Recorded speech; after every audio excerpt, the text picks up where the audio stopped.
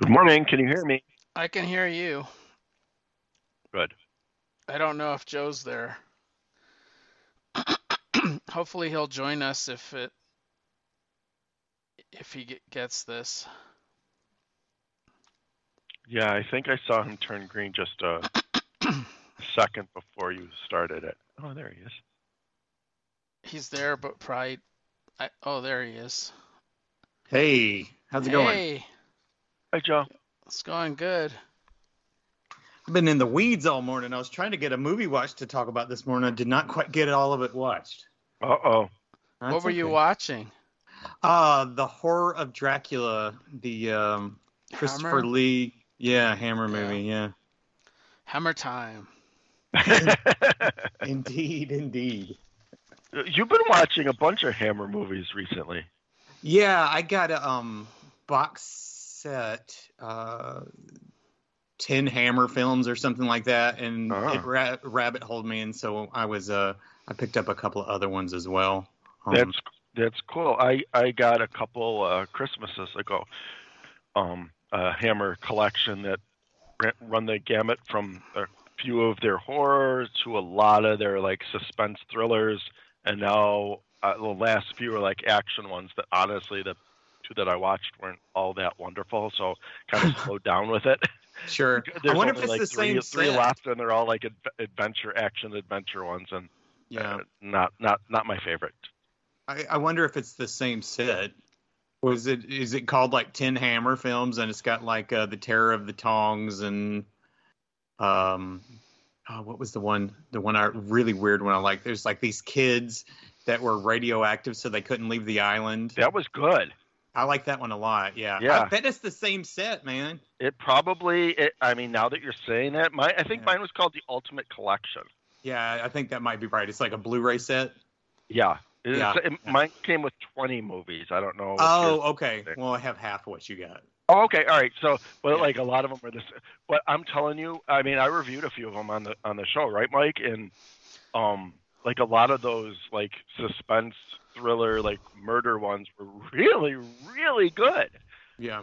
Those were my favorite out of them, more than the horror ones, and certainly more than the adventure ones. Like the Tongs was not great. I always forget which is which. There's the Tong one, and there's like a Bombay Pirates one or something. Those are the two that I've seen so far. Yeah, I had seen those years ago. I actually did like the Tong one. Is that the one where they go and kill the little girl who's like asleep? I don't remember. Oh, yeah. It might be. Yeah. It didn't make much of an impact on me. Fair enough. Well, when they're bad and short, at least you can always say, well, they're short, you know. Yes, for sure. So, and I think the bulk of those are 90 minutes or less, which is always nice. Oh yeah, for sure. I think coming up is a Robin Hood one, so we'll see if that one's any good. Yeah. I think you probably have like, I remember when I got the monster one from Universal, I was like, hey, I got this, and of course I found out shortly thereafter. Comics in the GA, Michael Lane posted like, hey, I got this, and it was like the same thing but with like every single iteration. I was like, dang it, I should have held out. That's what happens. I've got the biggest one I could find for those Universal ones, but there's still, I mean, there's so many I mean, they went nuts between the 30s and the 50s. Oh yeah. And they've never, as far as I know, they've never had a collection that literally included every single one. Oh yeah. But yeah, the one that I have it's pretty good. It's got like it's got some of the ancillary ones, like, you know, like Dracula's daughter and the son of Frank, like all those, and right. It's got 3 of the creature from the Black Lagoon, and so that was pretty cool. I'm working my way through those as well. Yeah, yesterday I tried to do a Hammer one, an American horror one, and one of the Japanese ones, because right now I've got like just a ton of all the above that's back cataloged from. I got some late birthday presents the other day, and just Christmas and birthday. Like, that's the bad thing. When you have, you know, everybody talks about people forget your birthday when you're close to Christmas. There's that, but there's also the thing that like all your gifts that you're getting in a year are all at once. And so you literally like, I almost get like overwhelmed, especially book wise, because Yeah. I'm like, oh, I'm going to read all these books, and then you like read one, and then you go like, oh my gosh, this stack scares me, and then you put them on a shelf, and then they never get read. You go from feast to famine, right? It's Yeah. like you got too much to choose from, and then Yeah. 8 months later, it's like, I got nothing. Right. So it's one You, of those you, things. you do find a way to do a lot though. I try. You read You you do, read a yeah. lot, considering all the activities and stuff you have with family. So Oh my gosh, that was like today. It had in my head I was going to be able to do the bulk of the show today. Then I found out like Kristen's mom's coming over before lunch, and then a good friend of mine's moving away, so we're going to go try to catch the museum and a movie with her this afternoon. And I'm like, ugh. It went from like You're a busy guy. it went from nothing on Sunday to like pretty much from like 11 here onwards. It's going to be packed. So. I know, right? And we got a birthday next week, so we gotta go birthday shopping for what are Jack you gonna this go afternoon. watch? Willie and the Chopper Bunch? Last time it was Roman Holiday. It's just one of the, you know how they do like the IMAX movies at the science museums. Mhm. I can't even remember what this one's called, but it's tying in with their narwhal exhibit, so it's something to do with like the Arctic and probably like large underwater mammals. I have no idea. It's the Ah. Arctic. Yeah. The narwhal is the one that has the horn, right? Yeah, they're so weird. I Yeah. thought they were made up the first time I saw like hell. I did not know that was a real thing. And then I think you guys know I worked at the museum for a while, and they had some narwhal horns on exhibit. I had no idea it was like a real creature until I actually worked there. Yeah. They're I so was just weird. talking, like in the past year, I was talking to coworkers and just mentioning something about narwhals because the kids, of course, get fascinated with that type of stuff. Right. And I don't remember who I was talking to, but whoever it was, they thought I was making this up. Right? I thought it was fake too. I thought it was like some I'm made like, up no, that's thing. it's a real Well, it's animal. kind No, of it's like not. a unicorn, you know? Yeah. Right? Yeah. An underwater one. Yeah, an underwater unicorn. So here's my question. Maybe I'll find out at the exhibit today. I should hold this question in. But like, what the heck is that made from? Because like a rhino's horn is like hair, and so is like aren't like deer antlers made from like hair? What is that horn made of? Oh, I'm not sure. I thought it was I thought, and I could be wrong, and you'll find out. Is at it the a museum. tooth? I thought it was a long tooth. Yeah. I think you might be right. That sounds vaguely familiar. Yeah, Yeah. it's so bizarre. Very, very strange. You should So grow what- one. You should grow one, Rob. A long tooth. That's what I can do. Maybe it's like, is it gerbils and hamsters? If they don't chew enough, your front tooth will start growing. Try to only chew with your side teeth. Maybe get the front one to grow some. I don't know if that's real. I'm sure you could sharpen it with something. Yeah, that's right. So the horror of Dracula. Have both of you guys seen this one before? I have not seen hardly any I Hammer think I films. have. Okay, so I think it's the first of their, or at least one of the very early ones of their horror, because the documentary on that set we were talking about says that basically their earliest movies went out to Warner Brothers to get released because Universal wouldn't give them the rights to release any like stuff in the U.S. Of course not. Right. So, I wasn't So, aware that they saw a theatrical release. Oh yeah. Yeah. These were in the theater. I always thought it was overseas. I didn't know it saw U.S. theatrical release. I think they were much bigger overseas than here, but I could be wrong. Right. And that's how all those weirdo movies on that box set that I think you and I have iterations of are because they were like the leftovers that weren't the big films, and they ended up going out through I think it was Columbia at the time. I think you're right. Yeah. Yeah, which is what, Sony now maybe? I can't remember how all those studios work. But anyway, so all those movies went out through Columbia because they just did like this huge package deal. But the interesting thing for this, it's like you think you're watching these movies, and one of these days they're going to be similar to the original Bram Stoker book, and they're still not similar because they're like, okay, you can't do the version that they did in the U.S. with Universal, so maybe they'll do like closer to the novel, and it's still not the novel. Like, what's his name? Mina's husband in the book, Jonathan. Jonathan, yeah. Yeah, Harker. Jonathan's Harker. He's engaged to Lucy, and in the very beginning, he gets turned into a vampire. Yeah. And Lucy, I love whoever's playing Lucy. She does such a good job. She gets all hot in the pants anytime it's like sundown, and but then like she'll have this fear of dread when actually Dracula's coming, so she'll look like an excited little kid, and then the minute he actually shows up, she like gets super fearful. It's like really cool the way she acted it out. But yeah, it's like, and I didn't finish. I only got the first half watch. But it's so funny to me that here they had a chance to make a clean break from, the Bela Lugosi version, and no, they still do like their own iteration. It's nothing like the book at all. The book, yeah. Yeah. Yeah. I think I might have covered that one at some point, or at least briefly discussed it, because I thought it was very interesting for the same reason. And yeah. I mean, I'm a sucker for the Universal ones, so those are always Me going to be too. the ones that I like the best. But Right. these are interesting as well. I do like the big festering wounds that the teeth leave. It's pretty funny. They look like these huge festering bug bites or something. It's pretty gross. Yeah. It's good stuff though. Well, he had a longer longevity as Dracula, that's for sure. Oh yeah, Did no he? doubt. It's probably the longest.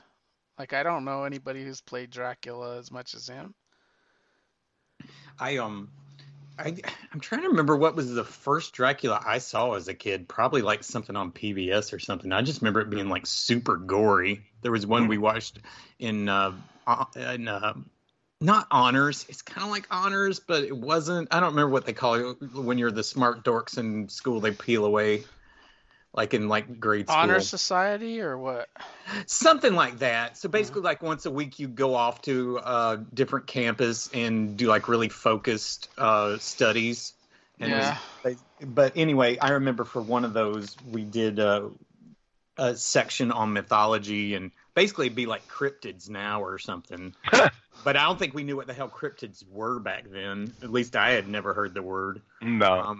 But for the vampire one, I remember we watched this PBS version of Dracula, and it was so bloody. I'm like, oh my god, it scared the crap out of me when I was in like 4th grade. That's pretty funny. Like My first geysers. one was Bela Lugosi. Me too. Yeah. Yeah, I don't remember when I see. My mom was really. Do you remember? Do you guys ever remember like the library having these little thin like orange books that would be like each monster would have one? Like there'd be a Frankenstein one and like a Dracula one and an Invisible Man one or something like that. I don't No. remember that. Okay. Well, there were these I little- remember checking out like movie monster things that had photos from all the movies. Right. Yeah, these were basically what they were, and each one would be like per monster. So there'd be a Frankenstein one, and it'd have Frankenstein from Universal, Frankenstein from maybe even Japan and Hammer, because I think there was at least one version of Frankenstein overseas that wasn't from Europe. But anyway, I just remember my mom would like get really mad if I like checked them out from the library. So the only time I'd actually I'd only ever get to read them would be like at the library when she had either dropped me off or something. So that was my mom was not into monsters or comics or any of that stuff. That was all. That was all devil. I remember Stuff up the checking devil. out Dracula from the library, but it was illustrated Dracula, like black and white. Mm. Well, Like that's it was a cool. paperback. Do you guys remember there was a ad that was running in the comics in maybe mid 80s about like all these classics for like I don't know, some like 40 classics for like $10. Do you remember that? I never could figure out how that would work and what those were going to end up being like. I do remember that, yes, but I never Well, I Right on never, subscribe. I never ordered it. I always wondered what in the world it would be. Yeah. Like how? I mean, how could they feasibly send like whatever number of comics it was, and they couldn't have been full size normal comic books. I wouldn't have thought. I mean, even in the 80s, books were running 65, 75 cents, I think, at that point when that ad was running. So, Yeah, for sure. I don't know what the heck those would have been. Yeah, I don't know. Well, Mike, what have you been up to lately? I've been watching Star Wars Rebels. Have you been watching that? Have you watched it? I haven't. I did Clone Wars only. Yeah, it's a must watch because it's sort of like the bridge between it happens right before Star Wars Okay. because you know that Darth Maul survived, right? Right. Yeah. I saw him He get even cut in shows up. half, I think Mike. it's What Solo. the hell are you talking about? Well, no, you miss out a lot. Michael, You don't know he got anything. cut in half. You don't know anything. Like you don't How if could you don't somebody watch the survive cartoon. that? You don't watch the cartoons. How could anyone survive that? Rob, you saw Solo, didn't you? Yeah, Yeah, he shows up at the end of it. he does. Yeah, he's talking. He's talking to Han's girlfriend from the original planet, Corellia or whatever. I Yeah. can't remember. You know, Amelia Daenerys. Clark. Well, Yeah. he's big in Yeah. he's big in Clone Wars. Like Yeah, he is big in Clone Wars. No, he's not. He's half the size. no, he's just as big. Actually, he looks like a huge spider in Clone Wars. Right. Well, And then he gets his like robotic legs, which make him look more like a regular. what You can't what tell. episode do they get into how he poops? No. I don't think so. No. It's gotta come out the metal end though. I mean, he would still have half of his intestines. Right. He has his torso. Yeah, his brother goes to get him, and he finds him, and he's been like saved by these like spider people, and it reminds me of like the Star Trek where they don't do a good job because they don't know what a person's supposed to look like. And so he's like half spider, and he's like out of his gourd crazy. It was a good episode. Yeah, that's all from Clone Wars. And Yeah, you have to watch it. It's really good. It's 4 seasons of really good cartoons. Kind of 2 Jedis, Kanan and Ezra, who's like a Yep. kid, and it goes into like them actually finding Ben Kenobi and another Darth Maul, clash with Ben Kenobi. It's pretty awesome, but it makes so much more of the history make sense. Even Mon Mothra, right. like it's really, really, really good. And it introduces a robot called Chopper, and he makes R2-D2 look like shit. Like he's just badass. He is totally awesome. I swear every time they introduce a new droid, I go like, oh, this is my favorite one. Like when they had the droid in Rogue Squadron. I was like, Squadron, okay, yeah. I love that guy. And then the one that was just in Andor, the little dude with the stutter, I loved him too. So Well, they introduced two droids. One is Chopper. He's awesome. He's like way better in terms of like he can do a mission almost himself. Plus he's got attitude. Like he's got a hardcore attitude, and these little arms will come out when he's throwing a fit, and he'll just he'll start waving them like in the air. It's pretty crazy. But there's another droid they obtained that was a Death Star protocol droid. I had the action figure. I don't know if it was Wave 2 of the Star Wars 1977 line, but there was like a droid protocol. They have one that starts working for the Rebellion. But it's really cool because you see Grand Tarkin, like him get really come into prominence, and like Thawne, like you've heard of Admiral Thawne, who's I read the first those novel. are the books. I've read those books. Yeah, me too. He is like prevalent in this series, and he's so methodical. Like he's just he is really awesome.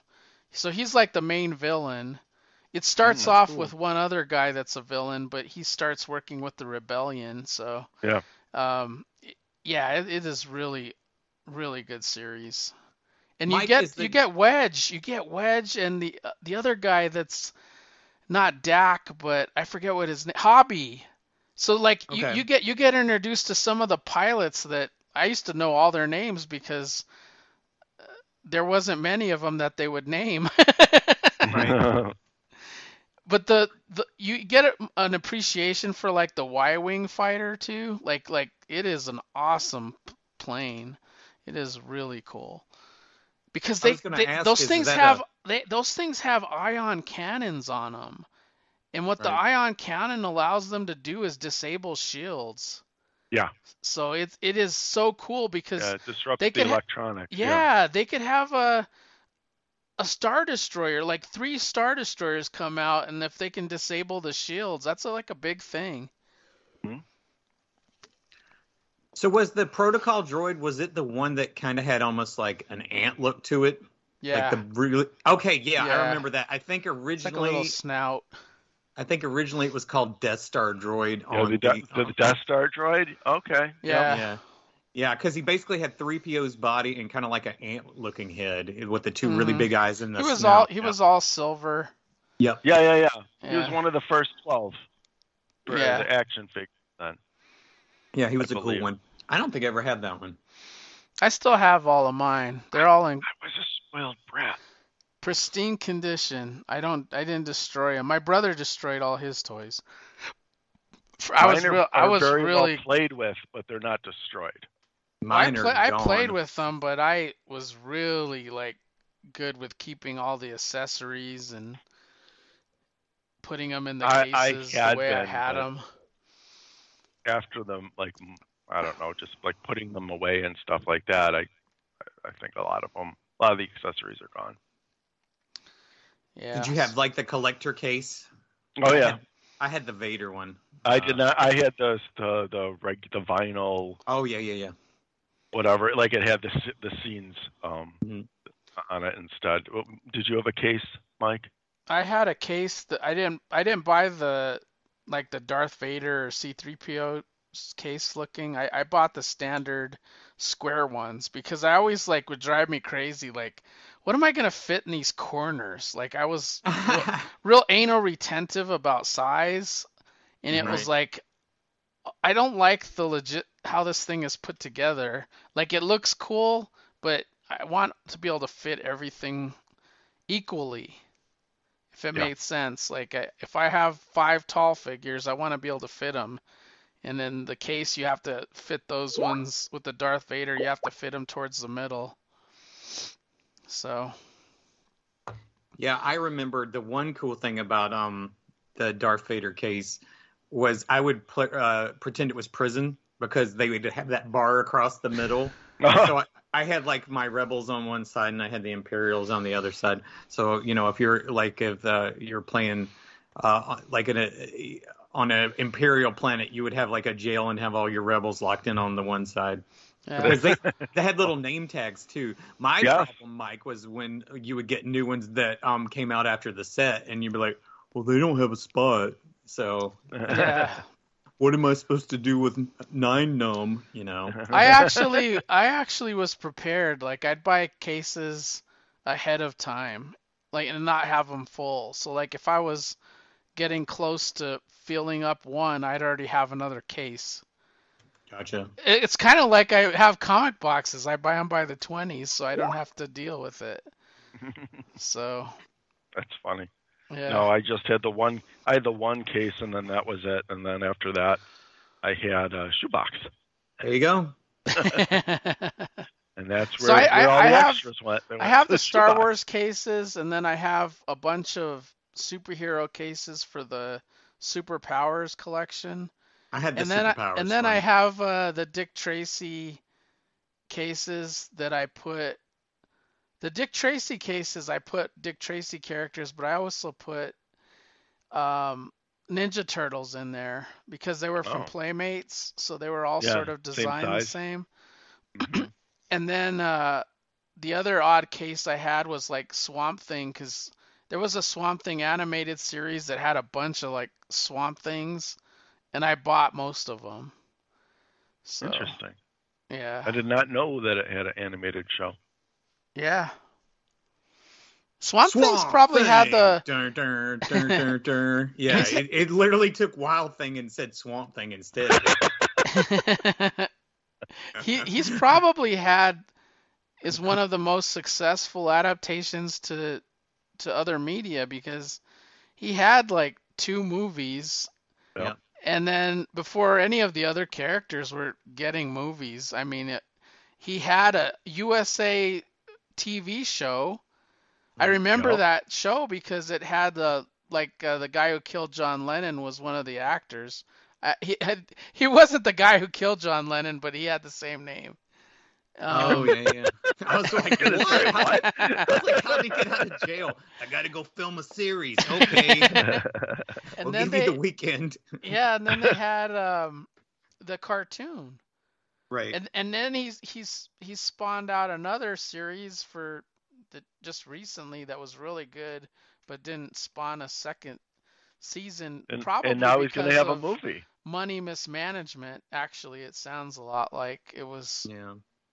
Spending money, I think, in Georgia and taxes, and I don't remember what was happening, but it wasn't a pretty sight.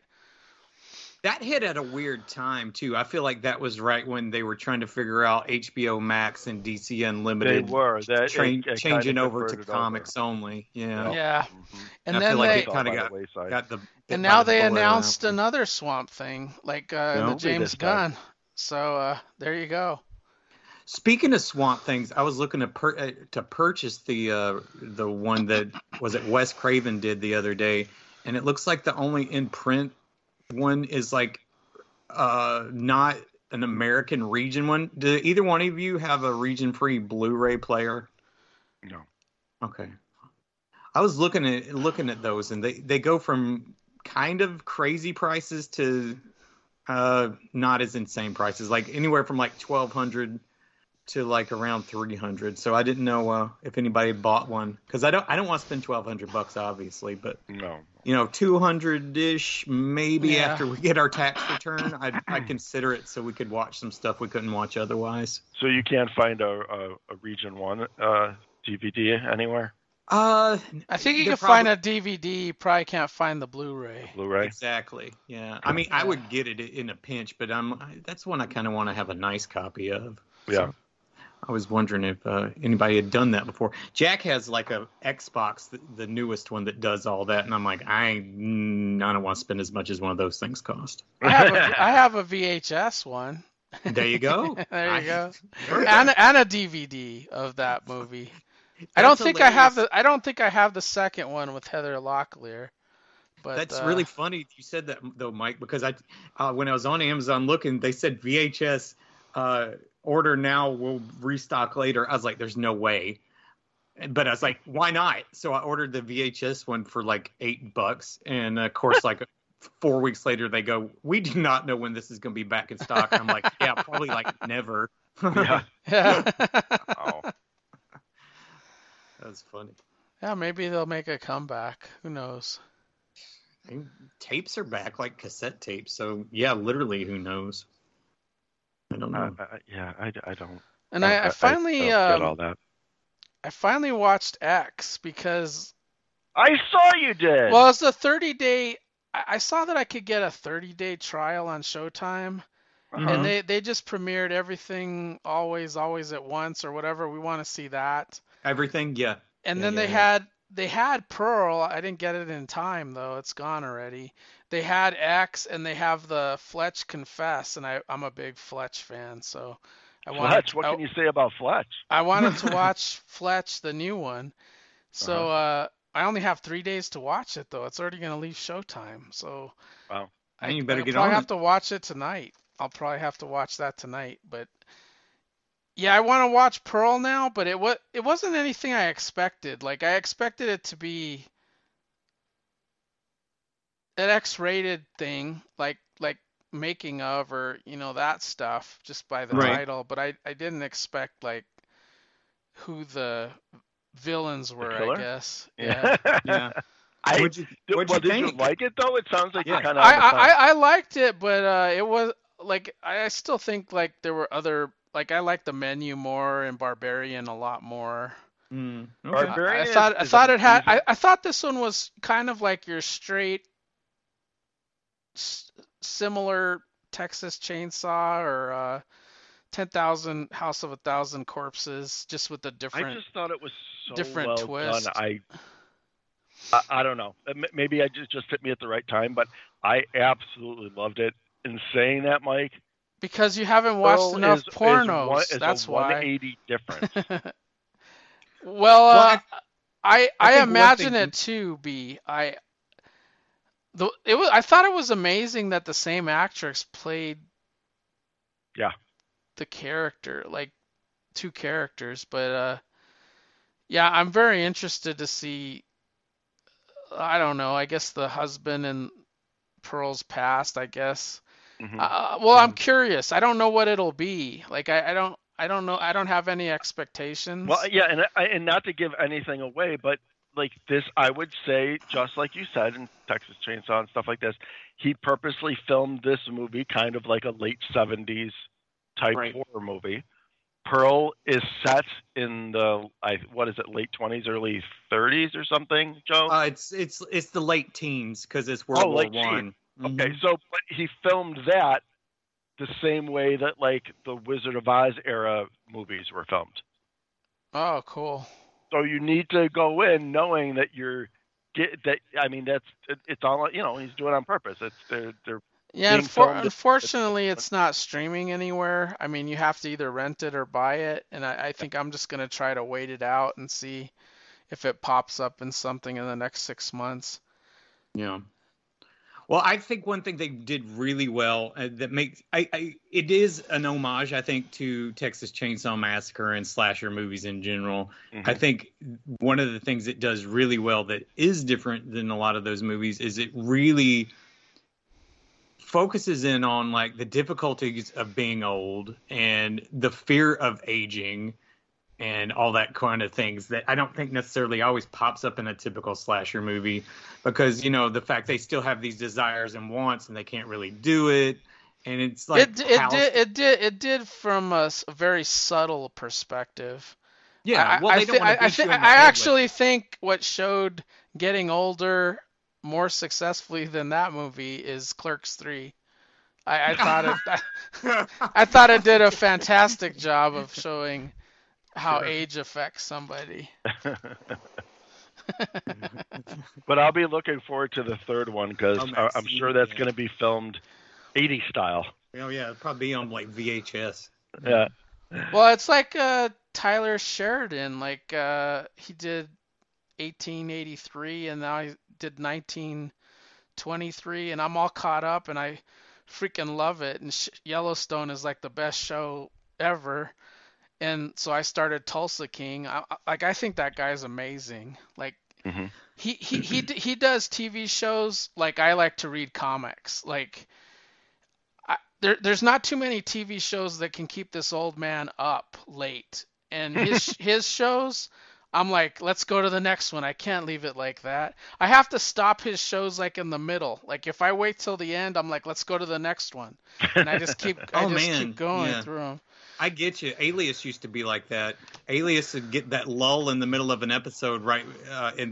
Because if you watch to the end, there'd be a huge cliffhanger to take you into the next one, and that's how I used to watch it on DVD. I'd watch like an episode and a half, and then be like, okay, we're gonna stop. And That's they're like, funny. Yeah. We watched Infinity Pool last Monday. That was a wild one. I'm not aware of that. Yeah, it's David Cronenberg's son, Brandon. Mia Goth from X is in it, and Alexander Skarsgård's in it. These rich people go to this kind of like third world island, and their resort is set off away from everything else. But Mia Goth and her, I think husband, I wouldn't swear to, tempt Skarsgård and his wife to like go have a fun night on the town. So they go out, they get drunk. Skarsgård runs over and kills a native islander, and it turns out like any punishment that you any crime you commit, the punishment is death. So the way this island keeps itself funded is they get these richies to come into their resort. They have them break a law and then they murder them, right? But this is where the sci-fi hits. If they can afford it, instead of killing Alexander Skarsgård, he can pay to have a clone of himself created, and that clone will be murdered in front of him or executed in front of him. So basically, they pay all this money, creates a clone of him. It gets executed by the son of the islander who he had killed, and he has to watch it. So what happens is these people, these richies, get addicted to seeing themselves murdered, and so they keep committing crimes over and over, and that's how the island stays funded. It is wild. Wow. Yeah, and it's one of those weird enough. I think Mike and you, I might recommend it to, and the average person, I don't think they're going to like it. It gets too weird. But it was a really cool little movie. I don't know how many screens it's on. It said limited release, and we were lucky enough we got it the first week here. So, was that it's at the theaters? Is that? Yeah. But it was, like I say, it's limited release, which probably means it's going to be streaming quick. You know how that goes. Yeah, stuff, little movies like that. Probably, and like I say, it's way too weird to like ever become like one that's going to be playing at like some small podunk town. Yeah, we saw the new M. Night Shyamalan thing. And it was good. I don't think he like, I know he wrote the screenplay, but he adapted it from a novel, so like it wasn't his original thing. But it is really cool. I like it a lot. Yeah, I'll definitely watch that as soon as it comes out on streaming for sure. We really don't go out to see much movies anymore. It's just so expensive. We hadn't been to a movie in, gosh, it's been a long time. Yeah. Usually we go a lot, but there's been like a drought of. There was a drought. It's like all that's playing is Avatar, and Barb won't go see Avatar because she hasn't even seen the first one. So it's like. Well, I mean, not only that, but you need to pack a lunch. You got to bring a pillow for over. I mean, the movie is 4 or 5 hours. I'm not long. that old. I'm not that old yet. I can still do that. Oh, I'm speaking for I might have to go pee once, but I don't need to do all that stuff. The movie, I don't know. I like the first Avatar. Don't get me wrong. I like it too. I just haven't But I'll see it at home when I can stop it in the middle when I want to.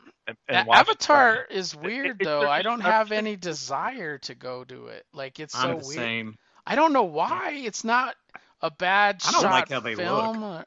I just don't know what it is. It looks good. I loved the first movie. I have no desire to go see the new one. I don't know why. I don't either. I can't explain it. That's like that Babylon movie. I really want to see it, but I don't want to sit through 3+ hours of it in a theater.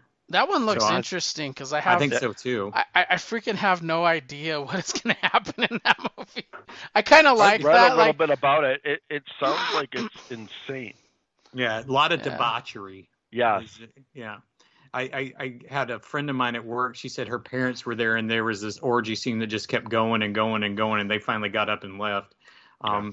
So, but I think, it's just supposed to be like early crazy Hollywood before, all the censors and the Hays Committee and everything started taming it down. Wow. Yeah. Hey, Mike, I wanted to ask you before we got too far, what did Mrs. Myers watch X2, or did you watch it by yourself? No, she watched it. She watched it as well. And what did she think? I think she felt about the same as I did. Yeah. I don't know. It kind of hits that creepy factor, but it's not scary at all. Like, it's weird. It's creepy because of, I don't know, older people, I guess. I mean, the creepiest scene I thought was the bed scene where she's in bed sleeping. Bed with her? Yeah. I love that. Yeah. That's probably the scariest part. No, I agree. I felt bad for the guy. To be honest with you. I felt bad for the guy that was the porn star, like the Marine. Like I just like he got done wrong. Yeah. Yeah, I don't know.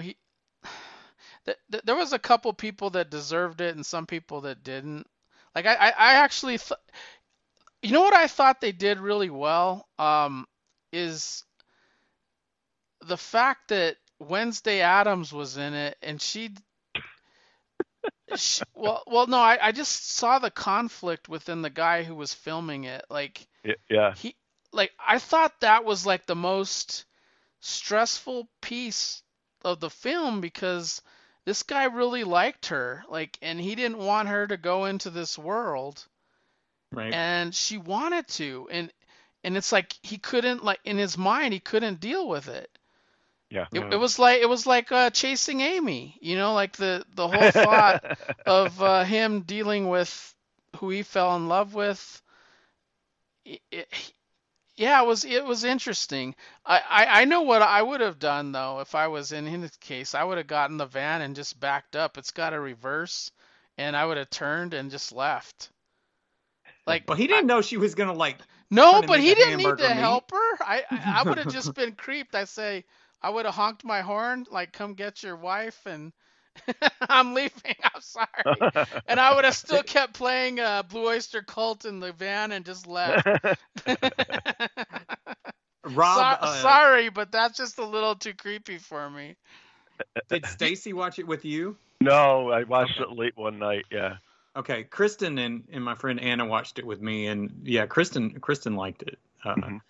The one thing I talking about their deaths I thought was clever / funny. There's a scene where the main female porn star is coming out of the building they dance at or whatever, and it shows her walking out of the mouth of an alligator, and of course she gets eaten by an alligator. And then there's the bit with the soldier, like you were talking about, the former soldier you were talking about, Mike. And he said early on, he said something like, "I've had farmers pull guns on me before." And how does he die? He dies from a shotgun blast. So yeah, I thought both of those were kind of clever. Yeah, it's a real like you said, a real. I thought it filmed the porn good too, because I watched a lot of early porn in high school, and I thought the angles and stuff that were shot, they were pretty classy. Like it was exactly like a 70s porn. Well, the director said that it was tough, but he did a lot of research before. Oh, I bet. Yeah, I bet. Make sure he got it just right. There's a lot of oldies out there, I'm sure. Yeah. Well, Mike, I hope you like Pearl. It's definitely a different animal. That's the only thing I'll say about it. Well, I could say, like, it's a horror genre has been very innovative lately. Mm-hmm. Like, they've been thinking outside the box. I mean, with like The Menu and Barbarian and X, and even the latest movie I saw, the Cabin one. They're very innovative, whereas I feel like the superhero genre has been kind of like following the same beats. So like I almost rather go to the theater to see a horror movie than to go see a new superhero movie, because I just think I've been saturated with it, like oversaturated. And I don't think there's been anything lately that makes me think outside the box. Well, like, I mean, like and the there's films. reasons for that too, of course. It all has to do with money, right? Yeah, Right. I understand that, but horror tends to do really well. Like if you look at how much they spend to make the film and how much they take in, they are like way more successful. They're not spending $1 billion to make a film to make hopefully the film makes $2 billion. They're making a thing like for $10 million, and they're turning it around into $80 million. Yep. Yeah. Or more. X and Pearl were $1 million a piece to make. I mean, there you go. Yeah. I mean, that's where Blumhouse and everything else has been like kicking ass. That's where you can get a studio to say, yeah, go ahead, do whatever you want, because what do they spend? $1 million. Yeah, they think they can get the return on investment, and I think like the James Gunn announcement, that was kind of exciting. Like I don't know what you guys thought about it. I thought some of the things I was more interested in seeing than other things, but I got excited when he started talking about the stuff that wasn't already in development when he came along. Yeah, like the Aquaman Flash stuff. I went, I feel exactly the same way, Joe. I don't really care about any of those. The Yeah, Shazam, me either. Aquaman. And as much as I love that first Shazam, this new one's not doing much for me from the trailers. No. Not from the trailers, but I have hopes just because of I'm a Shazam nut, so I will watch it. I just have I hope it's as good as the first. That's all I hope. Like it just hits the right beats. I don't expect it to, but if it does, that will be all right. In my opinion, I thought that was very interesting. The announcement was interesting, exciting. But again, they can announce all that they want, and it's not the first time that DC has rolled out a multi-year slate. Right. They need to back it up with actual entertaining and enjoyable stories.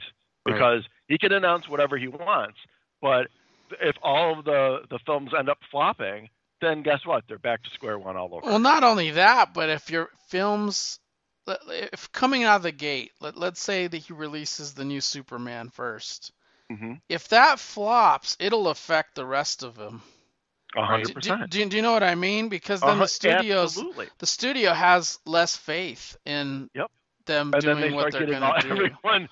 Everyone wants their little 2 cents about how they just change it up to make sure the next one doesn't fail, which inevitably makes it. I really think though that the Flash movie will be the most interesting because I've always thought to myself, like the Flash is the bridge to bridge yourself into a new, like he could always like multiverse himself into something else, like New 52 Flashpoint, like.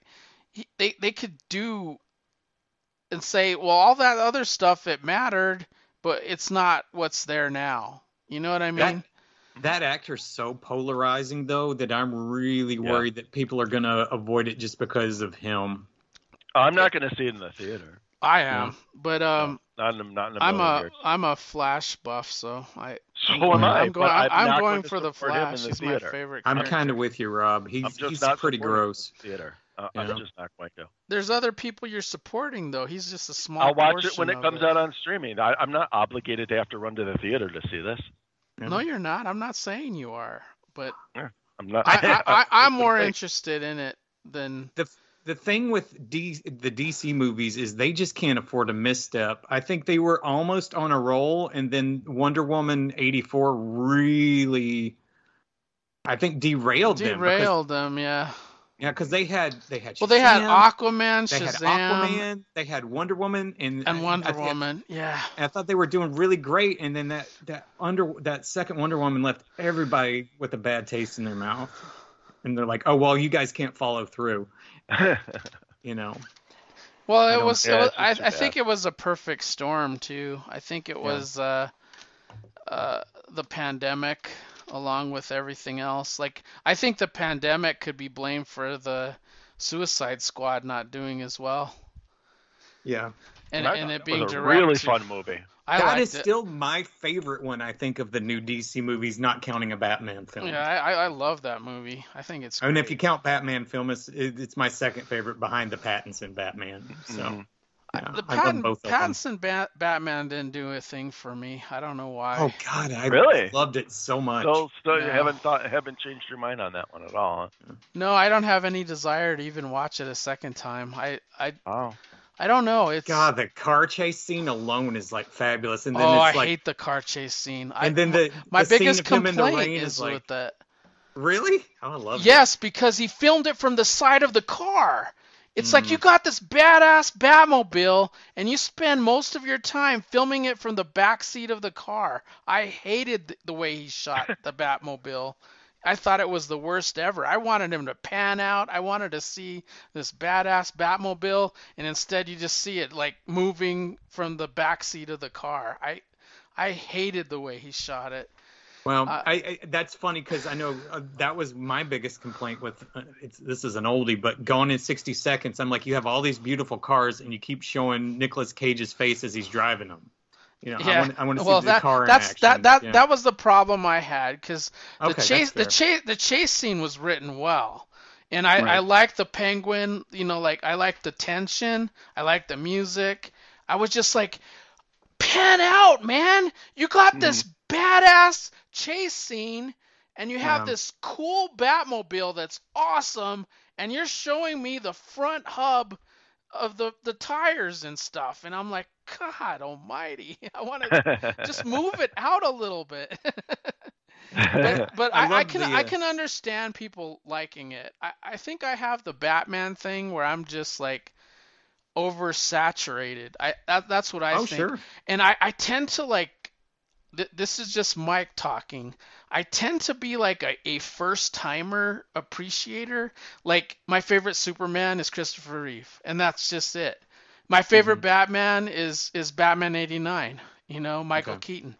Spider-Man, it's still the Tobey Maguire. Like it just it seems like the first out of the gate always wins for me Mhm. personally. I was with you on Spider-Man until the last Spider-Man, and now I think my favorite Spider-Man is Andrew Garfield in that last Spider-Man. Not Oh. Andrew Garfield in his Spider-Mans, but the Andrew Garfield we get in the Spider-Verse version of him. You know what I mean?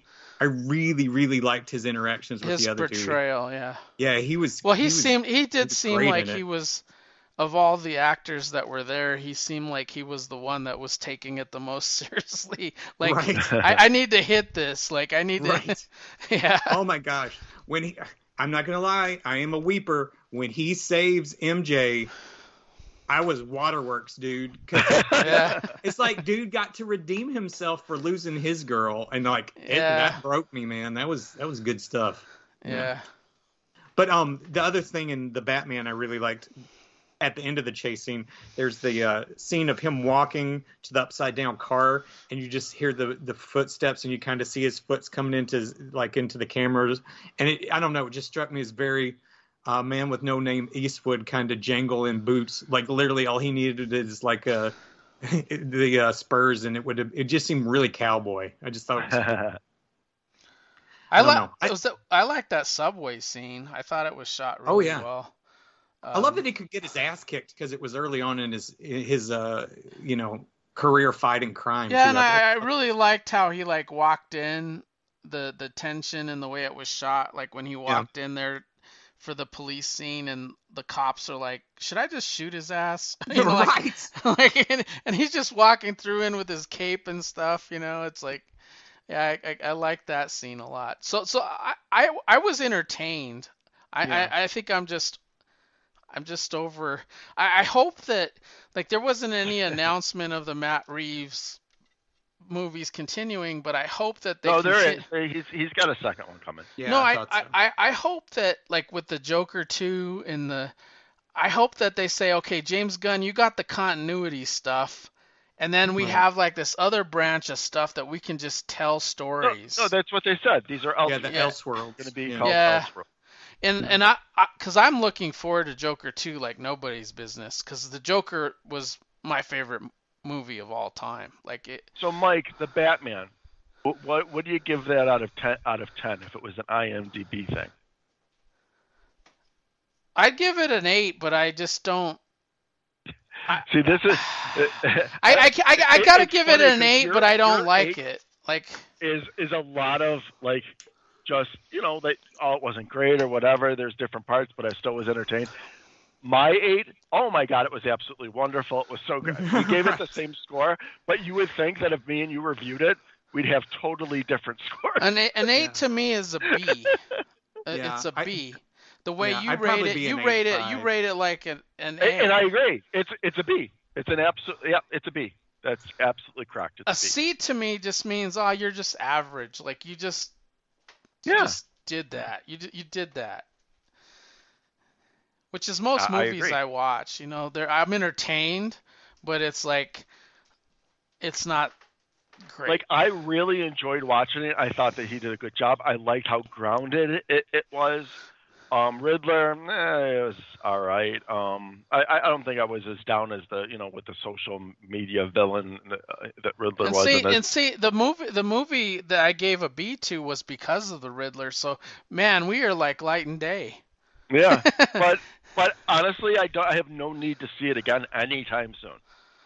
Well, that's the way I am with most Batmans, except for '89 and Batman Returns. I could just watch them all the time.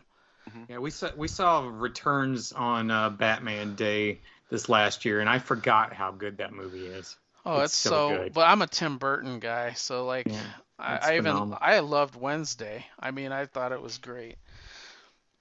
But yeah, I love how works with the same composer too, how they work together. Danny Elfman. But He's no John Williams, but yeah, he's pretty good. He is pretty decent. he did a damn good Batman. He did a He good did. Yeah, Beetlejuice. He did a 100%. he's And done really good stuff. He did Darkman. I don't know if you remember the soundtrack to that, but he did it and it's Not at really all. good. I need to re-see Darkman. I've only seen it once, and it was many, many years ago. Yeah, it's Me too. crazy because that was Liam Neeson before he became big, right? Right? You know. That's funny. Yeah. Well, guys, you mind if I do a book before I head Yeah, out? yeah. I Please thought I was do, getting please ready do. to say we better do that. Because my time has grown short. All right, so I just grabbed from the stack this morning because I had time to get one read, and I don't know that it's the best book I would have ever picked, but it is what it is, and that is it was That's a rave review. right. It's fine. It's the middle. It's from the Triangle era. So it's the 39th book of the year in 1991 in Superman, and it's Superman Man of Steel number 6 from December 91. And the problem is it's Blackout number 3. So that's probably why it might not have been the best one to grab. What was the number again? Man of Steel number 6. 6. So Okay. So this is So that's from, early on. yeah, this is from Wheezy and Bogdanov. The funny thing is, this Bogdanov does not look like the Bogdanov I remember. Man, because there's a scene where he drew, and I'm sure it's mostly the inker, because is it Dennis Yankee? Is that right? Janky? I don't know, but probably. It's probably Janky or Yankee? I would go with Yankee over Janky if he gave me my druthers, but that's just me. But yeah, there's this dino that he drew that's so detailed. It's borderline Art Adams. I'll send y'all a pic of it. I mean, even the sometime. cover here says that it's by him, and yeah, it doesn't look like the typical that I would. Yeah, it's not like when they're killing him off what I thought it looked like, Yeah. Anyway, so we're kind of thrown in the middle of the story, and Mike knows I tend to do that. I just grab stuff without paying attention, and that's what happened today. So there's two guys floating in the middle of nowhere, and basically they're saying like, "Oh, that jerk Superman went and left us." But at this point, I guess they were in Antarctica, and I'm going to try to give as much back context as I've got, which isn't a lot. They were in Antarctica, and Superman was helping out Professor Hamilton. I'm sure you guys remember him. Oh yeah. He was big in the Wheezy run. Wheezy was really big in the side stuff. I don't know if y'all remember that about Man of Steel, but like the Guardian and what was the name of the one scientist that worked with him with like that devil head? Hamilton, wasn't it? Yeah, Professor Hamilton. Yeah, Professor Hamilton, and there was like some Graybeard. demon looking. Yeah, all those guys were really big, and of course You talking about the Demon Blaze and what's their name? No, Lord he was Satana. he worked down at that one place where they did all the cloning that ended up creating Cadmus. Diablox or whatever his name is. So like all those characters were big. Cadmus. Cadmus, yep. And Bippo was really big. Bippo makes a scene in here. Guardian pops in. She used all those like kind of side characters a lot. But anyway, so we flash to where Superman is after he abandoned these guys. All Superman knows at this point is that he can fly and that his name is Superman. He doesn't know anything else. And he's with some guy. This is the one where I'm really not going to be helpful. Some dude with gray hair who can die and come back to life. I have no idea who this Resurrection guy Man? is that who that is? I thought He's got gray hair. Is he wearing like a trench coat? No, he's just got like a mustache. He just looks like a schmo. Oh, he doesn't have a mustache unless he grew one. I don't know. Yeah. I don't know who this guy is. But anyway. Does it say his actual name anywhere? I don't remember it saying it anywhere. Something. If I run across it as I'm flipping I through here, I don't think Resurrection Man showed up in Man of Steel that early. I mean, this is early, you're right. Yeah, it's pretty early. Well, anyway, so they are basically kind of like the Savage Land, which I did not realize they had in DC. I mean, unless they time traveled. What's the War Possible. that Time Forgots, right? Oh, Whatever that's that right. is. Maybe Yeah. they're off. Dinosaur Island or whatever There they you go. call That's it. probably Yeah. where they are then. That would make more sense. So somehow they got from Antarctica to there. That would make sense. Okay. All right. So a pterodactyl grabs them and they're flying off. Soups is like, I can fly to come rescue you, but that's all I can do. And then all of a sudden he finds out he has superpowers as well. So he saves random dude who can die. So then we go back to Metropolis. There has been a huge blackout, hence the name of the book, and all hell's breaking loose. And Professor Hamilton and Lois are downtown. The clone of Lex is speaking from his building, telling everybody that, he's going to save everything. Everything's going to be fine. Lois is like, screw Lex. I don't trust him. And Professor Hamilton says, well, he may not be his father. Maybe he's a good guy. And of course, Lois doesn't buy it. They reach where there had been a strike at the Daily Planet. And this fella is saying, we don't need to strike right now. We'll go back to being on strike after the blackout is resolved. But tensions are high. Everybody starts punching the crap out of each other. And basically there's a huge melee. Flashback to, where did you say the Dinosaur Island? Flashback to Dinosaur Island. Soups rescues the dude from the pterodactyl. And he's kind of not really in control of his powers. So when he rescues him, he kind of throws him. And he goes flying really, really far away doing loop-de-loops. Soups is like, oh, crap, I better go save this guy. So now he finds not only can he fly, but he has super speed flight. He catches the guy, and they fall into a puddle, which is right afterwards stomped by a Brontosaurus. Or is it Brachiosaurus? I swear it changed since I was a kid. Anyway, I feel like that, too. Yeah, the long-necked guy.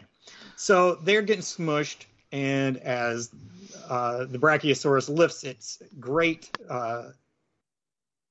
foot, leg, whatever, they also find that, hey, I'm invulnerable. So as we're going, Kal-El's finding out, all these powers that he had forgotten that he does have. So turns out the reason the Brachiosaurus left was a really beautiful cave woman who is, I think she's topless. No, she's got some kind of flower bustier on. I thought maybe just her hair was strategically placed. And a bunch of cavemen had pushed off the Brachiosaurus. And this guy's that's with Superman's kind of pretentious. And he's like, I'll go talk us out of this situation. They'll think we're gods. So you kind of get like the 3PO situation in Return of the Jedi. So he tells them, a bunch of highfalutin crap about how they're gods, come to save them, and can you take us to your leader? And just like with Han Solo, they get strung up and taken off. We go back to Metropolis. Professor Hamilton and Lois hide out at Beppo's bar. And, they're just hanging out in there. And then someone throws a motorcycle through his window. And then the next thing you know, they throw the Guardian through the window. And Beppo's like, hey, Soups is my favorite. Because Beppo, that's all he ever says, I swear. Then we go back to the Dinosaur Island. And Superman and the fellow, I still don't know what the guy's name is. I'm looking and you don't say his name anywhere that I can tell, are talking to the chief, and the chief is not buying it. A Triceratops comes into the scene, and it looks like the Triceratops is going to ram the cave woman, and Superman is Superman. So, of course, he's going to save her from this giant dinosaur. And he pulls it down, and she gets pissed because that was her pet, and she's worried that he hurt it. So she gets on and starts riding it, and Superman realizes that he mistakenly hurt this animal and apologizes. She is speaking another language, which initially it's like oog, oog, boog, boog kind of stuff, but then they just start putting it in captions so that you know that what they're saying versus what they're literally speaking aloud. So Superman's cool, but they are fed up with the big guy talking about how he's a god come to rescue everybody, and they're like, get this jerk out of here. So they go tie him up. We go back to Metropolis for a couple of quick panels.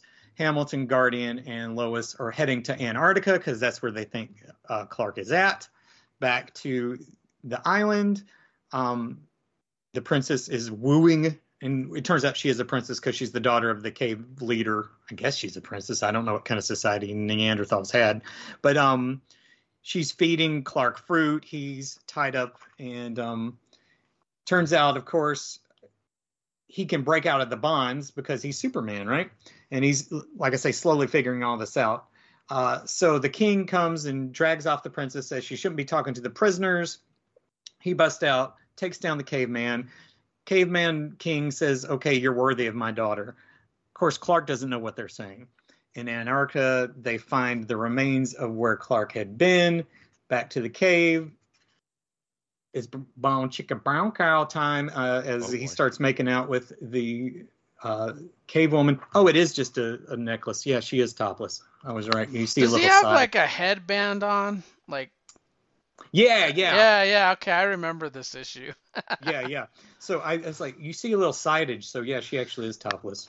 I was a little confused. They do a well covering her and keeping the book. I want to make sure. Yeah, it's like X. Yeah, exactly. So Professor Hamilton, Guardian, and Lois realize that they are not there. Bum, bum, bum. And they still got to find Clark. So back to our cave family. Dude with no name who dies is eating a huge drumstick and toasting Superman.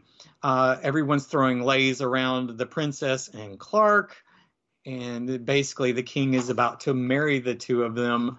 And right as they're about to accept each other's vows, Mr. Nameless hollers, wait a second, don't do this wedding ceremony. One more word from you and you're going to be hitched to her for life.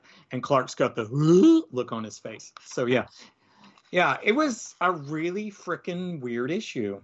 And, so what does it say on the back? It says, this issue's cunning homage to cave babes everywhere was penciled by John Bogdanoff and Dennis Yankee. As you may have suspected, this cover caused quite a stir when it arrived at the DC offices. We hope you boys out there appreciate it as much as we did. Be still our beating hearts. So yeah, it's kind of, when I was buying it, my friend Anna says that's a lot of booty, and she's not wrong on the cover. So there you go. It's weird because that was my least favorite of the four. Me too. And I don't know why, but it definitely was. Like Superman and action were like, and now I like adventures even more. I don't know, maybe because it was a Johnny Come Lately. Like yeah, the other I don't know, ones have been but for a now I while. look at some of those issues more like a lot more favorably than I did back then. I hated Bogdanov back then. So did I. And now I think he's Now I great. like him. Yeah, it's weird. Yeah, I had the same thing. Do you remember the 0 hour one he did with all the different iterations on the cover, just like one after another after another? That showed me how talented he was, and I think the person who pointed that out was oh gosh, I can't think of his name right now. Savage Dragon, Eric Larson. Oh, Eric Larson. Yeah, Eric Larson in an interview talked about how creative that run with Wheezy and John was, and I was like, really? I never liked that one. And then I could actually see him liking it the most, though. Like I could see Eric. His favorite. Like, yeah. Well, it draws a lot from Kirby because all that Cadmus stuff is Kirby stuff. Yeah, exactly. So, like, I really want to revisit that again. And he didn't Bogdanov do a little bit of Steel too?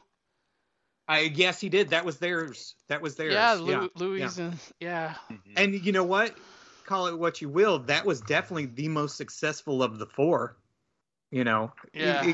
You could argue maybe a little bit for Superboy, but Superboy had a history. So of like new characters, I definitely think he was the one that stuck around and is still important. He's the one that got a movie, for Pete's sake. Yeah. Even if it sucked, he still got a movie. You got Shaq. There you go. Yeah. So I think the Bogdanov stuff is definitely worth revisiting, and the Wheezy stuff is worth revisiting. This just happened to be a bad issue because it was because it's the Triangle era, and it kind of was out in left field. It's out of context, so Yeah. yeah. Like I say, and I just didn't have time to get another one read, so that's on me, not on the book. That said, the weird cave stuff was fun. Yeah.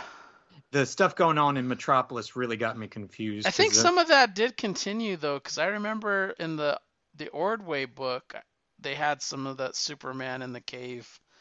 Was that Adventures? With the headband, Adventures of Superman, yeah. Adventures was my favorite one, because that has become my favorite. Like, yeah, I did not appreciate. For me, I didn't appreciate Ordway as much as I do now. Like, I absolutely adore him now.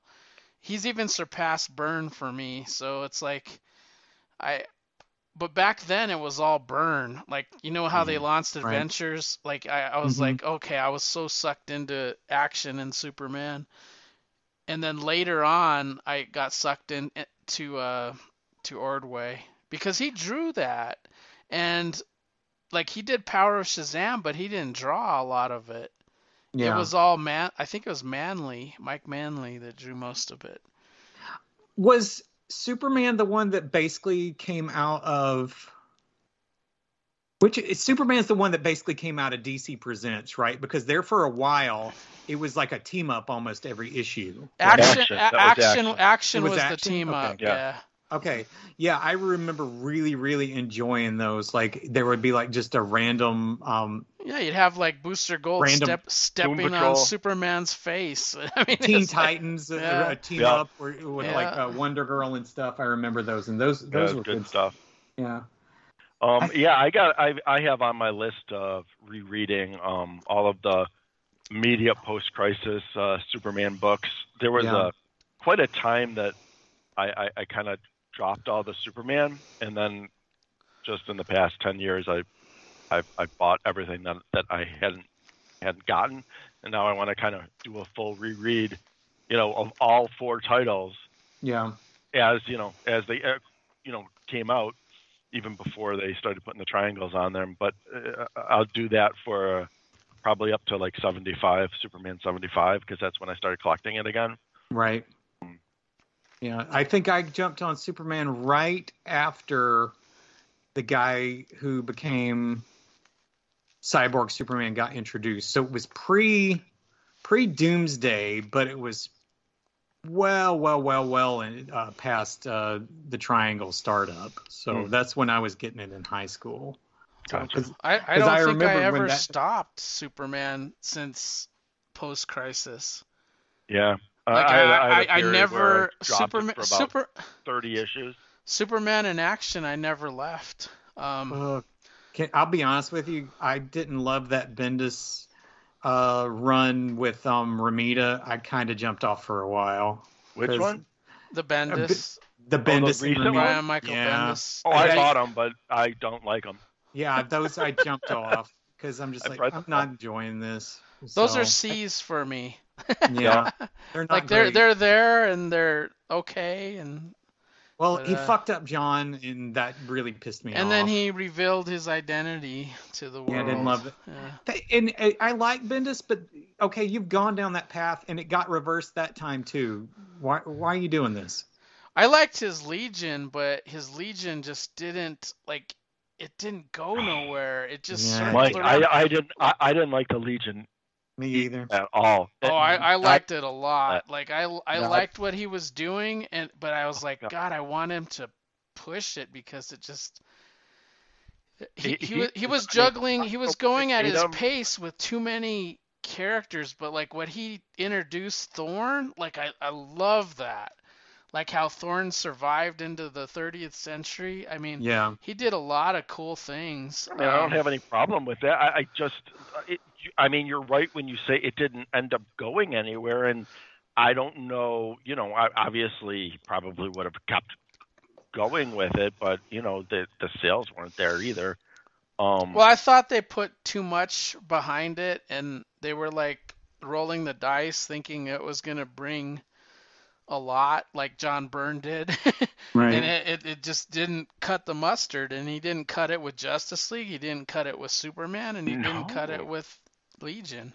And you're right. I mean, and he made Legion so different that if you're one of those people who have a very strong feeling about, previous incarnations, it's like you didn't get any of that, from him at all. So I think he was doing his thing with Legion, and if you read it, I think if you read it, if I read comics like you, Rob, I'd be a little jaded with stuff because you read him monthly, and like you just there's no way you can remember like all the intricacies of stuff that happens. Well, you don't have to tell me and that. I read it. No, I'm just saying the way I read them 6 issues a shot. Yeah. So it stays in my brain a lot longer, and I enjoy it a lot more. So even you're doing a bigger chunk. Yeah, it's a bigger chunk, and I see the bigger picture, and I see the threads, and I'm like. So have you read 10? Go ahead. Have you read 1050 yet of Action, Mike? Not yet. Okay. There's a huge spoiler I won't say. Have you read it, Rob? Yes, sir. I just actually read 1051 yesterday. Hadn't read that one yet, but oh my gosh. I just want to say, Rob, that I'm sure 1050 really made you happy. Yes. Yes. Okay. Well, just say that, Mike, and then I will say adieu, my wonderful friends. It was a pleasure getting to talk to you, and I'll look forward to listening to the part of the episode that I'm not on later. Okay, well, Joe, we'll thank you for joining us. Please do this, even if it's for 10 minutes. Like, I'm we get some good conversation going, which is always a lot of fun. Yeah, the first part is always my favorite. So you make them blush. All right, guys, y'all have a great rest of your day. All right, we love you, Joe. I love you too, guys. Love you too. Bye. Take care. Bye. Yeah, that was fun. Always a lot of fun. All right, so I guess, Mike, I'll cover one. Okay. All right, so I'm going to do The Incredible Hulk number 34. This is volume 2. When it changed over, the first 11 issues were just Hulk, and then 12 they changed it back to Incredible. What number is it? Number 34. 34. I didn't read this one you know what I wanted to tell you is that, I mean, there is stuff to what you say about, like, reading chunks at a time, because I'll tell you, like, if I go back and I reread stuff in trade or what have you, yeah, I tend to enjoy that a little bit more than when I just read one issue a month. So what you're saying is very valid. Well, I'm just saying how my brain works. It just doesn't. No, but I mean, it is. If I was younger, I would maybe feel a little different, but it takes a while. Like right now, I'm reading in chunks a lot of Zenoscope, so it's like, this is awesome. I'm seeing all these threads. Like, this continuity is so. You're picking up on I'm picking up on the stuff, and it's like the thing that troubles me is that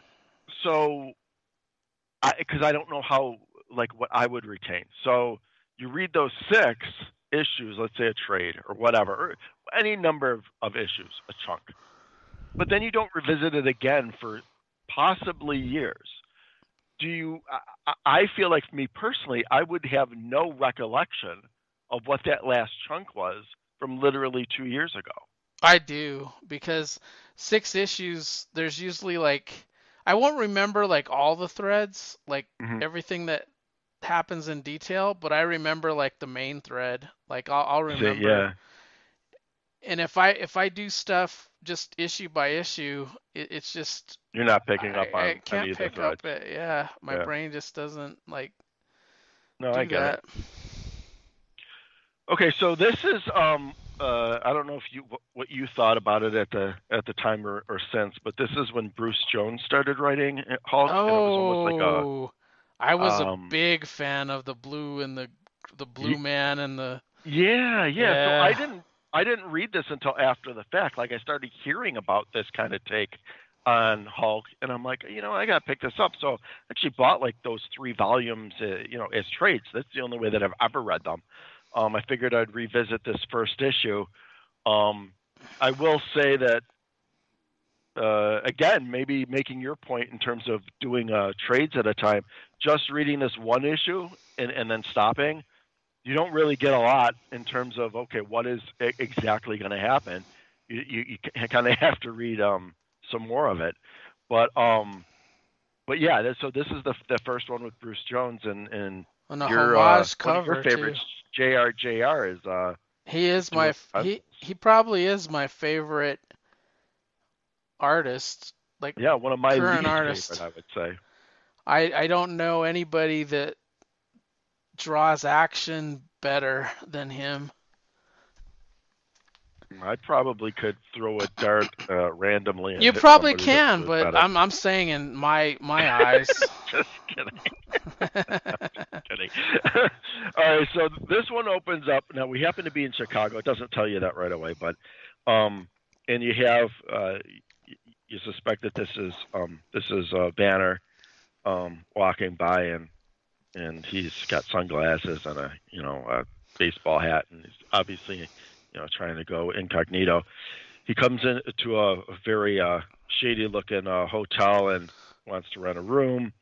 So he goes upstairs, checks in, and he's watching the news, and they're talking about the fact that a young boy has been pronounced dead at a scene where it's suspected that Bruce Banner, as the Hulk, went on a rampage, and they're interviewing people and saying how just random people at the scene saying it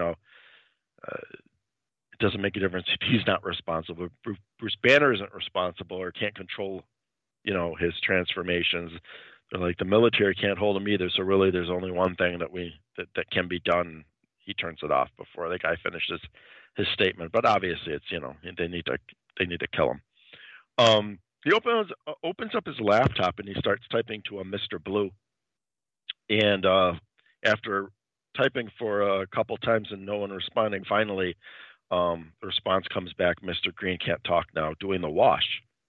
Call later. So you're like, okay, yeah, this is definitely obviously this is Bruce Banner, and he's being called Mr. Green. Who Mr. Blue is, you don't know, but you see him sit on the bed, and he's got one of those metronomes, and he's like kind of like doing yoga and kind of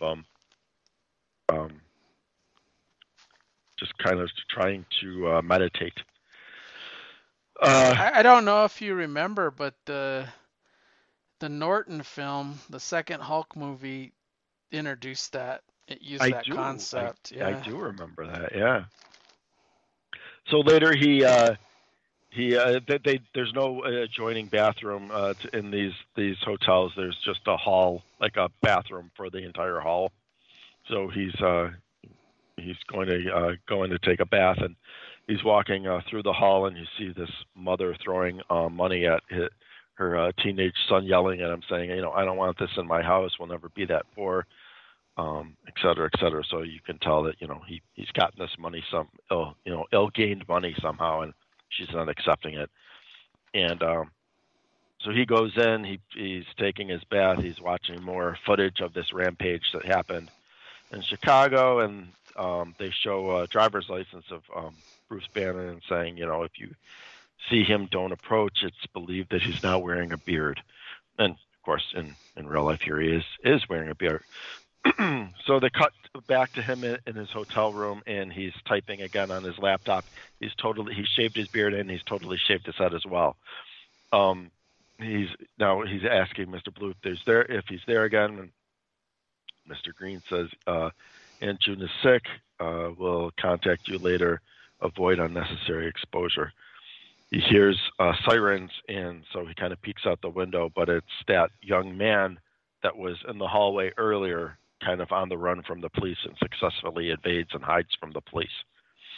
In the middle of the night, Bruce is sleeping, and somebody's creeping in his room, grabs his wallet, and grabs the laptop before Bruce confronts it's that boy again and says, you're up late for a school night, Jerome. He heard the boy's name, of course, earlier in the hallway, and he's like, yeah, you're not leaving with my laptop or my wallet. It's like, oh, how are you going to stop me? And they start actually just talking, and this kid is over his head. He was on the honor roll the year before, and now he's in deep with this gang and too deep for his own liking. But they start talking, and the police the siren starts going off again, and it kind of makes Bruce like hide behind, like away from the window, and the boy Jerome quickly sees that this guy's trying to run from the law as well, and he actually in the conversation had given him his wallet back, and Bruce had said the laptop was more important. As the boy excuses himself out the window, which is the way that he came in, he hands the laptop back to Bruce and runs off. Bruce is in the next morning again watching the news and typing on his computer, and Mr. Blue just says that it's a good day for a stroll in the park. I thought that meant they were going to meet or something, but I don't know if it just means that like there's little danger of him being caught in that area or what, because really he just goes out and literally sits out at the park. He's looking through the newspaper and he sees Jerome really getting kind of like pushed around by the rest of the gang, telling that he needs to do just what they tell him to, and not ask any questions. And the rest of the gang ends up leaving later, and he sits down next to Jerome, and they talk some more, and basically Jerome gets up and says, "Listen, I don't need a lecture from you. There's no way to get out of this." This is this whole issue really is a series of like just different scenes throughout each day, and we're back at nighttime again. He's talking to Mr. Blue again. Mr. Blue says, "Mr. Green, the weather continues to be warm and friendly. Stay put, retain a low profile." And Jerome comes in through the window again. They start talking, and Jerome actually hands Bruce a gun and says, you might need this. And they start talking about Jerome's situation, and that he felt like he needed to get in with the group in order to survive the streets, and now he's in too deep, and there's no way to really walk away from that. And Bruce says that a million years ago when he was young, he got mixed up in stuff that he shouldn't have, and he's been paying for it ever since. And it's way too late for him, but he said, "You're so young, it's not too late for you." And he throws the gun down at the bed towards where Jerome is, but Jerome kind of just looks at Bruce, and climbs back out the window, not taking the gun. Bruce decides that he's going to end up following Jerome, and he does. And they're in an alleyway. Jerome's in an alleyway with other gang members, and the gang members see Bruce like walk at the end of the alley there, and say, "Keep walking, got a problem." And so he walks away, and he starts kind of thinking to himself, and of course he walks back and is just staring at the gang members, and of course they don't take kindly to that. So like, "All right, you don't want to leave? All right, I guess one ass whipping coming right up." And Bruce says, "Better make it quick." And the next thing you see is he's all bundled up, and he's hitchhiking out of Kansas City, and he gets a ride from a trucker and jumps in. He's like, "Oh, it stayed my welcome," and he's got this big black eye, and the guy comments on it. He's like, "Oh, you think that's bad? You should see the other guy." And we cut back to the streets of Chicago, back in that alley, and you see like all the gang members are literally like wrapped up in metal, and like from a pole, a light fixture, and everything else. They're just totally wrapped up, and obviously he quite obviously changed into Hulk and actually took care of those gang members. And you see one of the gang members trying to call for help, and he looks down and he sees that a newspaper flying by that says "Fugitive banner eludes police, believed to be in the St. Louis area." And that's the end of the issue. So it was really quite just a setup of, okay, what exactly is going on? How is this story going to go? Because it really became, kind of like a mystery intrigue type of a book, didn't it? It was. I really enjoyed it when I read these pretty much back to back, 3 trades worth. Yeah, I liked it a lot. Yeah, I it was like I something liked different. I liked Bruce Jones. I've read a lot of his stuff, and a lot of people don't like it. So Yeah, I really do. I really enjoyed this. I I've read like some his other stuff from him, and I've incarnations. enjoyed it as well. What's A that? lot of people didn't like his Warlord, and I thought it was all right.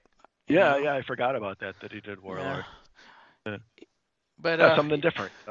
he did a lot of horror books in the 70s. So Yes, yeah, yeah. it was good. So what else do you got? He was actually married to somebody, but I can't remember who.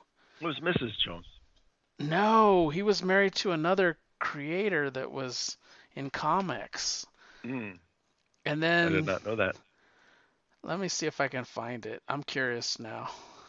I'm gonna look it up too. Who was Bruce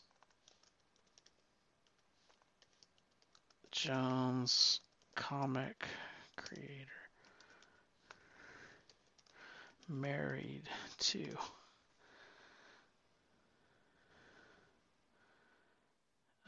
April Uh, Campbell. no, there was That's what somebody it says. else. He got divorced though. Oh, okay. Gonna have to find it. Cause she's married to somebody else now, but Oh, Louise is married. Was it Louise Simonson? I think it I was don't know. Louise Here it just says Simonson. that he's been married to her since 1984. April Campbell.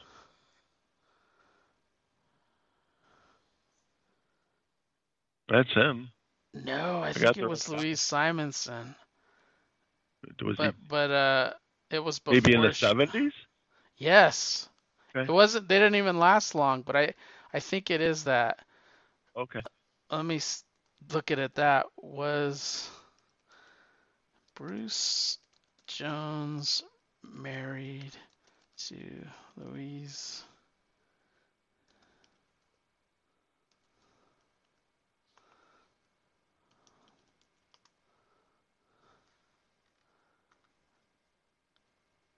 Oh man, I'm not finding it. Hmm. I'll, I'm gonna look at it later because that'd be interesting if it Yeah, let me was. know. But Yeah. Just very little it's information weird. though. It's weird though that I put married and it did show Louise Simonson. Hmm. I can't. I can't. I think her name used to have hung up. Ah, look at this. 2008 interview with Bruce Jones. Let me see if I can find this. There is a link to them. I don't know. But anyway, my choice of a book is one of the ones that So uh this is the little bit that I see. Hang on. It says I when I click the whole article, I'd have to search for the whole thing. But the thing that pops up, but even with Jennifer's success, you only had a few more stories appear in the Warren books until Louise Jones, now Louise Simonson, there became you editor. go. There you go. See, I did know it.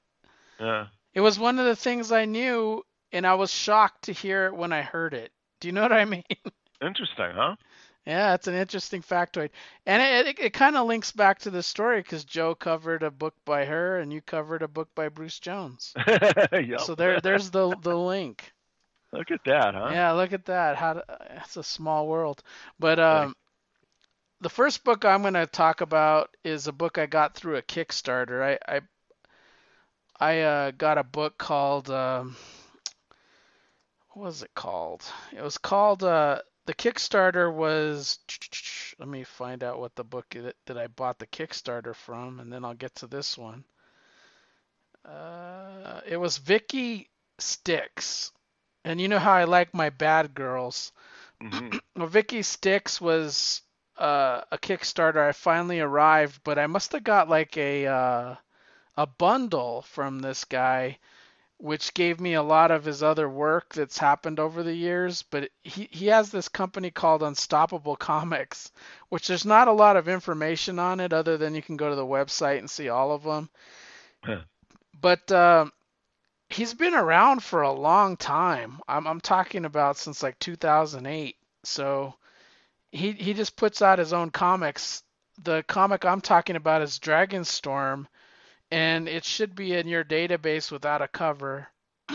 But Yep, I see it. I have the 10th anniversary edition, and he sent me the 1 in 100. So there's only 100 that were made, and I have a certificate that said it's one of the 100. Hmm. And this is a kind of interesting book. This is written by J.D. Rosario, illustrated by Joel Kotajar and Craig Shepard, with inks by Alec Rivera. And it was published, I was told, in 2012 by Unstoppable Comics. And I didn't think they had any more issues, and I don't know. Our database only has issue 1, but my bundle that I bought it with had the trade that had issues 0, 1, and 2, but I don't have any evidence of there ever being printed an issue 0 and an issue 2 other than it's in the trade. Yeah, do you think maybe they just ended up out with it? Yeah, this guy seems like he might be like a non-Kickstarter. He might be doing Kickstarters now, which I looked at him, and he's had a couple. He's had several unsuccessful ones and several ones that have been successful. But he seems like he's one of those con comic creators, that just take their book to the con every year and sells their comics. It just seems like that's the paradigm that he works in. The cover is brilliant. I don't know who did the cover, but I took a picture of it, I think, in my Twitter feed. And the artwork is decent. The second artist is much better than the first. And the way this one starts, issue 0 really sets up a lot more of the story than what you get in issue 1. So issue 1, you're like off and running. This father figure shows up, and he looks like somebody that's from Atlantis. He looks like Namor's dad, wearing some kind of armor. He shows up at his son's house, and him and his wife are hosting him. And he seems like he's a distant father, as they haven't seen him for like 15 or 16 years. And then he just shows up, and he said, "I'm here to meet your daughter." And he goes, "Yeah, I invited our daughter to dinner, but she's not here yet." And then he gets aggressive, and he says, you haven't been training your daughter the way I told you to train her." And the wife is freaking out, like, what's he talking about? Like, he kept a secret from her. And then all of a sudden their house starts flooding, and they're drowned in their own house. And the father's just sitting there, and there looks like some kind of mutant there that just, her name is Aquamatic, and she just like reforms her body, but she ended up drowning him. Meanwhile, the daughter comes home, and she's like, "Oh no." She sees her grandfather there with Aquamatic and her dead parents, and she's like, "Oh my God." And he takes her with him, and this is where the story gets weird. He drops her off in this weird scenario with a bunch of ninjas. They look like the Hand, and there's like hundreds of them, and they're surrounded by Dragonstorm. And this grandfather tells Dragonstorm, you're either gonna save this girl or she's gonna end up dying by the ninjas. So she's being trained on the fly. So he ends up protecting her. And he's sort of like Iron Fist in terms of like kung fu. He even has the dragon on his chest. but he has like these abilities to extend things like from the dragon, not just an iron fist, but like he can extend from his back like these projectile wings to so he can Mm-hmm. fly, and he can like use his iron fist to like punch the ground and crack the earth, and he does do that, and he's there for something else. Like he's fighting these ninja because he's there to try to find his mentor. And then he runs into this other guy who has him in a stranglehold, and I don't know why, but Dragonstorm pushes the girl that he's supposed to train off of the roof, and she's like, "Wait, don't!" And that's how it ends.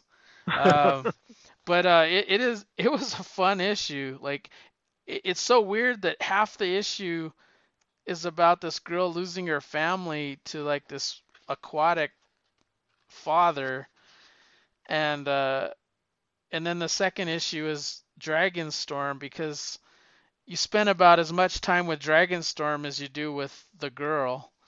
Hmm. Um, yeah, it was fun, and I will say that she does survive because I've read the trade, so which doesn't end again. So I don't know if there. I don't think a second volume exists because I actually went to the website to see if there was a second volume of Dragonstorm, and I didn't find it.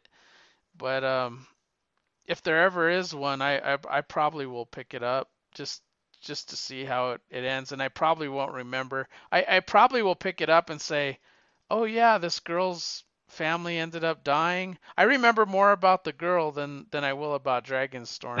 I know he's there, and I know his power base, and I know he's looking for his mentor, but he really wants nothing to do with the girl other than he doesn't want her to die, Yeah. and she will die if he doesn't protect her.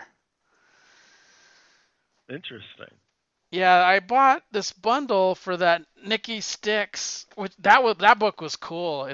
She's like dead. She's Uh-huh. like she has these stitches like over her heart. She's like a corpse, and she's protecting these vampires that are sort of like uh ostracized. They're like vampires that saved her, but they're not looked upon with they're like scum of the earth to the vampire community. So yeah, it's pretty cool book. I just don't know with these Kickstarters, you just never know if you're gonna get a conclusion to the story. No. Yeah, but it came with like that Dragonstorm trade. It came with this Dragonstorm 10th anniversary thing. I bought the Storm Chasers Volume 1, Unstoppable Origins, and the Shield of the Interceptor. So That's cool how you got like a nice like universe. yeah. Yeah, yeah. It was a pretty good Kickstarter, and if I remember correctly, I'd have to go look, but it was a pretty good value for, you know, four trades, and I think he threw in this Dragonstorm 10th anniversary edition. That's awesome. Yeah. Got a whole like back catalog. Yep. Yeah, that's nice. Oh well, I guess my next one I'll do my requisite movie. Watched the movie last night, Mike, on Shutter. Oh yeah, they still haven't taken away our Shutter, I don't think, but it's on its way out. Yeah, I watched this from 1970. It's called "And Soon the Darkness," and it actually was remade. What is the first word? And And Andy, yeah, and soon the soon darkness, the darkness. and they remade it apparently for a much lower score back in 2010. Huh. Um, but yeah, so this is the original from 1970. Um, and what it's about is these two young ladies from England. They're just you could tell that they just got out of school and they're like either 19, 20, somewhere around there. They decide to take their holiday in France, and they're going to bike the French countryside. The one is named Jane, the other one is Kathy. Jane seemed to have been in charge of like kind of mapping out where they're going to go and everything. Kathy seems a little bit more fly by the seat of your pants, and that ends up after they do so, they stop at a cafe and they have something, and then Jane is like, okay, we gotta go now. We gotta we'll bike and we'll make it to this town before nightfall, and then we'll stay there, and then we'll do this. So she has everything really, really planned out, and Kathy seems to want to do things not yes, there's a whole plan, but you don't need to follow everything to the letter. She kind of complains about that a couple times, but they get on their bikes and they start pedaling away, but not before Kathy was kind of eyeing this one gentleman at the cafe and kind of was intrigued by him, and so they start pedaling away, and later this shortly after, the guy, he gets on his moped and goes the same direction, kind of passes them by, and that's kind of it. And they're pedaling some more, and he stopped at this roadside cemetery, I guess, and they pass by him, kind of like eyeing each other and stuff, and see he goes in and into the cemetery and kind of pays respects at this one grave, or this young woman apparently died. She looked like she was 21 by her birth and death, and don't know anything more about it. It wasn't a French name though; it was an English name, and so they're pedaling along, and again, he passes them again. And, anyhow, Kathy at some point, is getting tired out. She's like, I'm stopping. She's like, no, we have to go a little further. Kathy's like, no, I'm going to stop here. I'm going to rest for a while. So they both stop just on the side of the road, in a little small, very, very small, tiny clearing by the woods. And they kind of hang out for a while, get the impression that it's an hour or so. And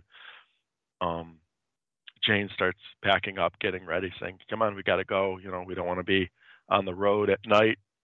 And Kathy's like, I'm still tired. Like, I don't feel like getting up. She's like, come on, we've been sitting here for an hour. Yeah, and I'm still tired. I'll get up when I'm not tired anymore.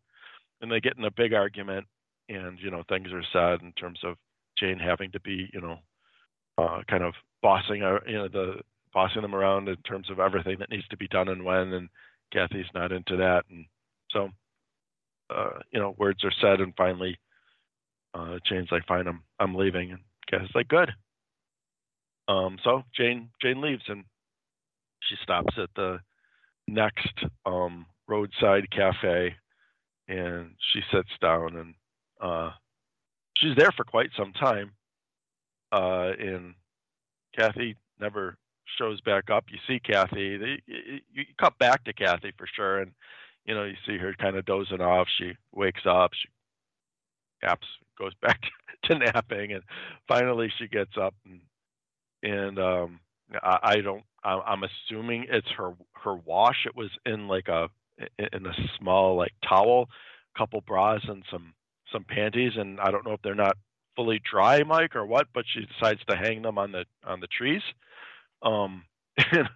So when she gets up a little later, she starts retrieving those, and she finds that one of her pair of panties are gone.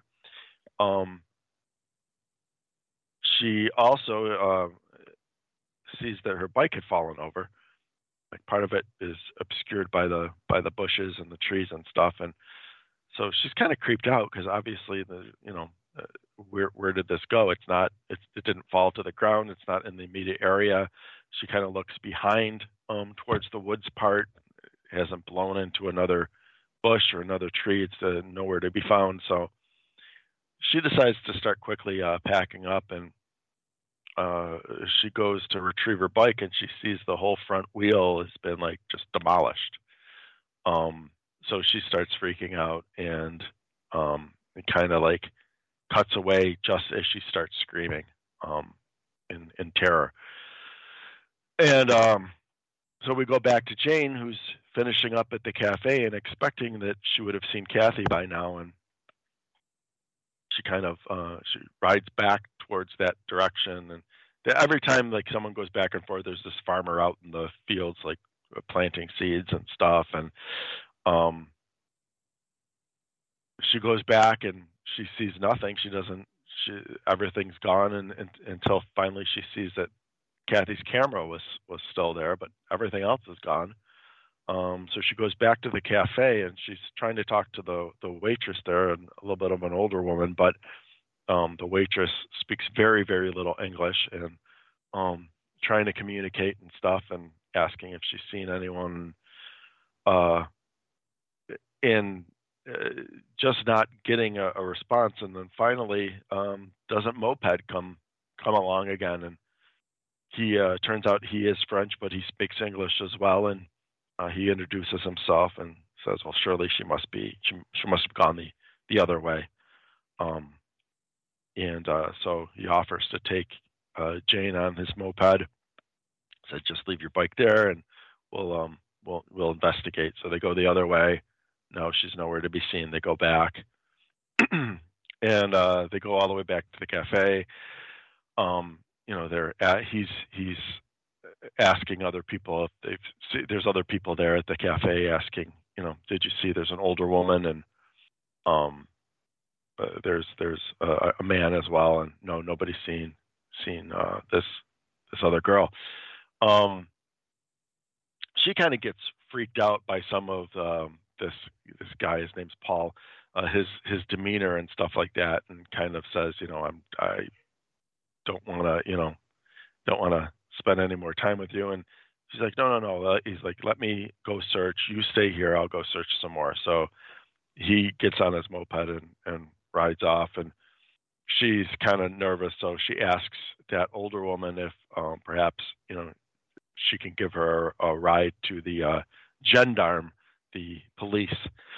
And she agrees and puts the bike in the back. And turns out the older lady is from Britain as well, and moved here years and years ago. And they start talking about the fact that there had been a murder a few years ago here of a young woman, a blonde-haired woman that was vacationing, and they never caught the killer. And Kathy, the missing girl, also has very blonde hair. So at this point, Jane's pretty nervous. The lady takes her to the police department, which again, like, it's very strange, Mike, because like there's no cities or even towns really. There's just like there's a cafe on the side of the road in the middle of nowhere. There's the police not headquarters, but the police building is just there in the middle of this road. There's not all these other buildings or people coming and going. It's just like this single like one building. So they get to the police office, and Jane goes to start knocking on the door. The older lady says, if you need a place to stay and you can't get to another town before night, she describes her house and says, you can come and I've got a big house. You can stay there. And so she said, okay, I'll keep that in mind.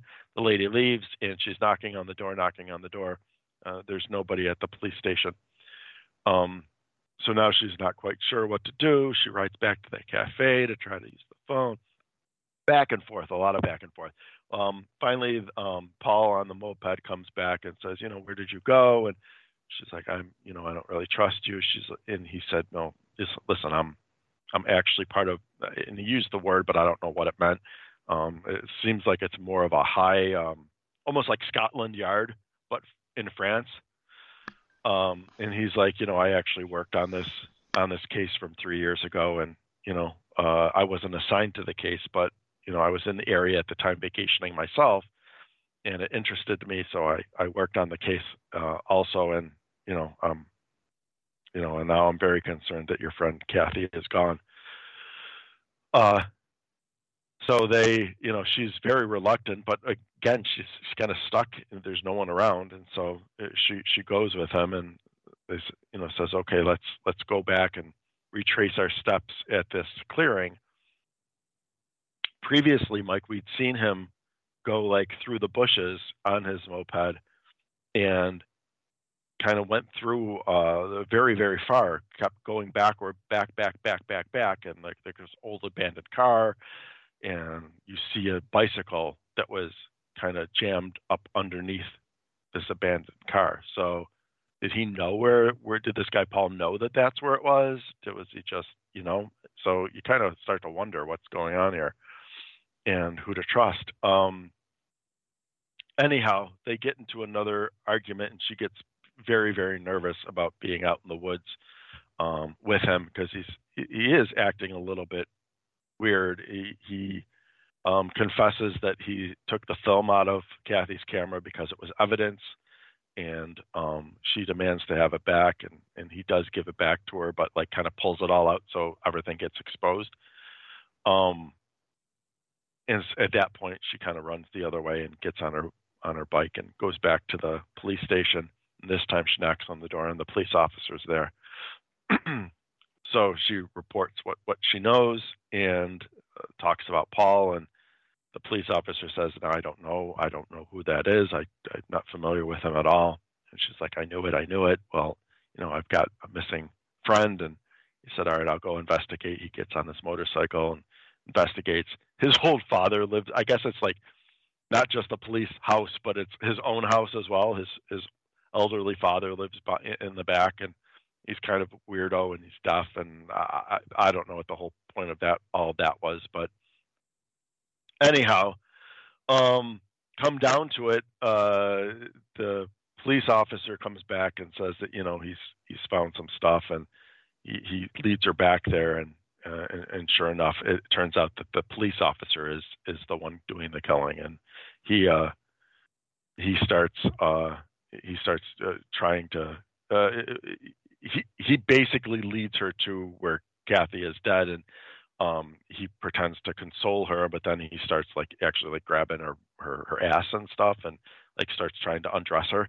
And, so of course she starts freaking out and starts struggling, and he starts struggling back with her, and who comes from out of nowhere but Paul, and kind of whacks the guy, from the back of the head. And it turns out that he wasn't, Paul wasn't involved in any of this, and really was actually trying to, help her. Why with the film and stuff like that, I don't know.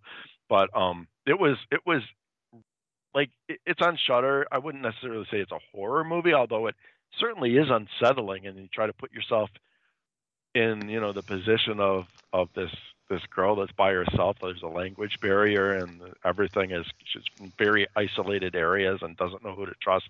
It was very unsettling. I did like it. Is it closed caption? You have to watch it, or most of it's in English. Almost all of it's in English. If it is in French, they basically they don't translate really the French. They'll just I had it on closed captioning just because I had it down real low, the volume. But if they're speaking in French, it just literally says speaking in French. I didn't mean closed caption. I meant subtitled. Oh yeah. I didn't. Yeah, no, it's not. It's I watch everything in closed captioned. Yeah, the whole thing's in English. So anytime they're speaking in French, you're not understanding what they're saying. They don't subtitle it. They just say speaking in French. But I think I'll watch the newer version because it's got Amber Heard.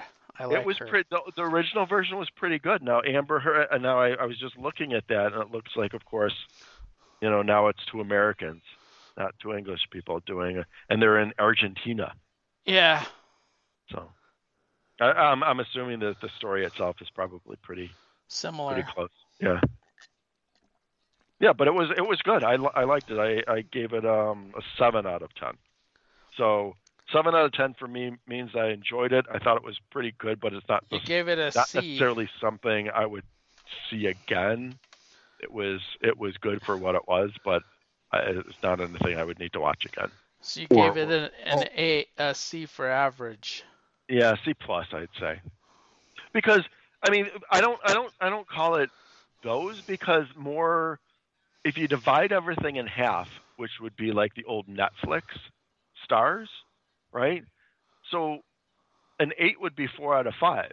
A 6 would be 3 out of 5. A 6 just means I liked it. I like the 5 scale because it didn't mean a grade. It meant 5 was I loved it. That's pretty easy to determine, right? Yep. A 4 is I really liked it. That means you were really favorable of it and you really Mm-hmm. enjoyed it. A Yep. 3 was I liked it. It was all right. I enjoyed myself. Two is you don't like A it. 2 is I don't like it, and the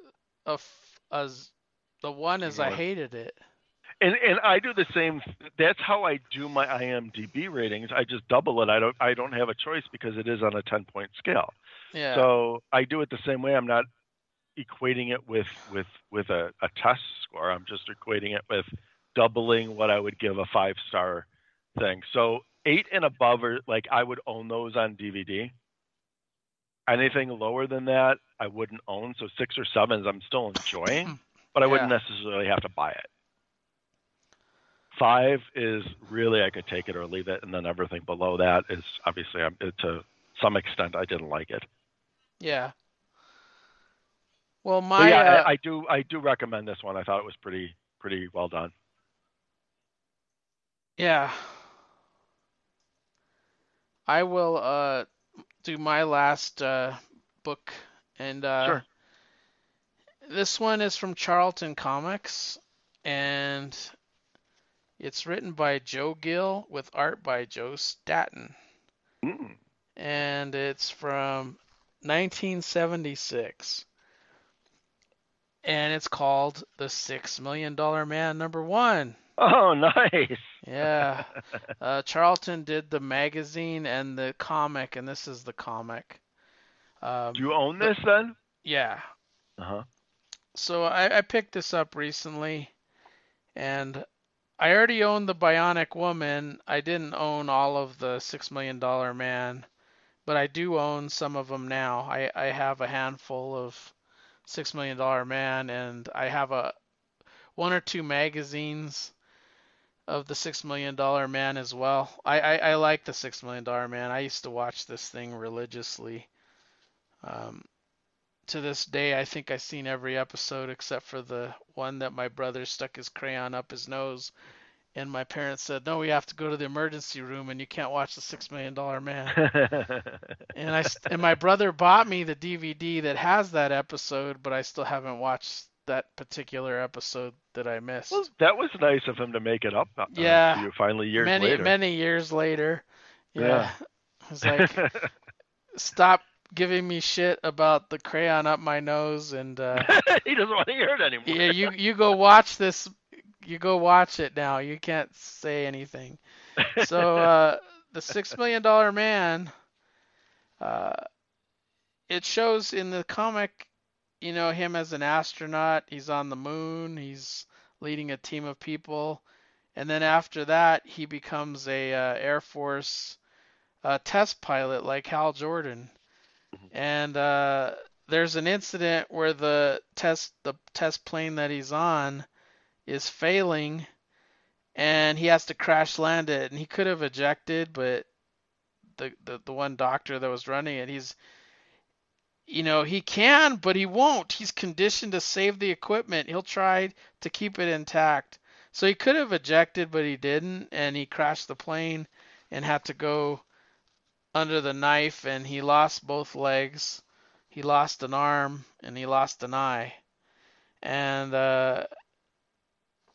they save his life, and he's laying in bed, and then the OSI comes, and they say, we want him. We'll give him bionic devices. We'll place his arms, his legs, and his missing eye.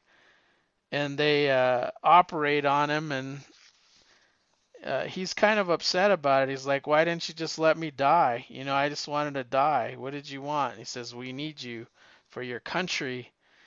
And the first part of that story was just to establish his origin and show his abilities. It shows him fighting a shark, saving somebody underwater, and giving a his bionic karate chop to the shark and killing a shark, and outrunning a car. And then it gets into the story, which is the meat and potatoes of it, called The Secret Web. And he has to go on a mission. It's kind of interesting because uh, we have to go spy on China. And recently there's a weather balloon that is really high in altitude, and it's crossed over through Alaska, Canadian, and went into our airspace. And we recently just shot it out of somewhere around North Carolina, Myrtle Beach or South Carolina, shot it out of the sky. But it was supposedly a weather balloon, at least that's what they claim. And it was taking pictures of areas around the United States, but hopefully the United States actually figures out. I hope we do. I hope we actually figures out the payload on that thing, what they were doing.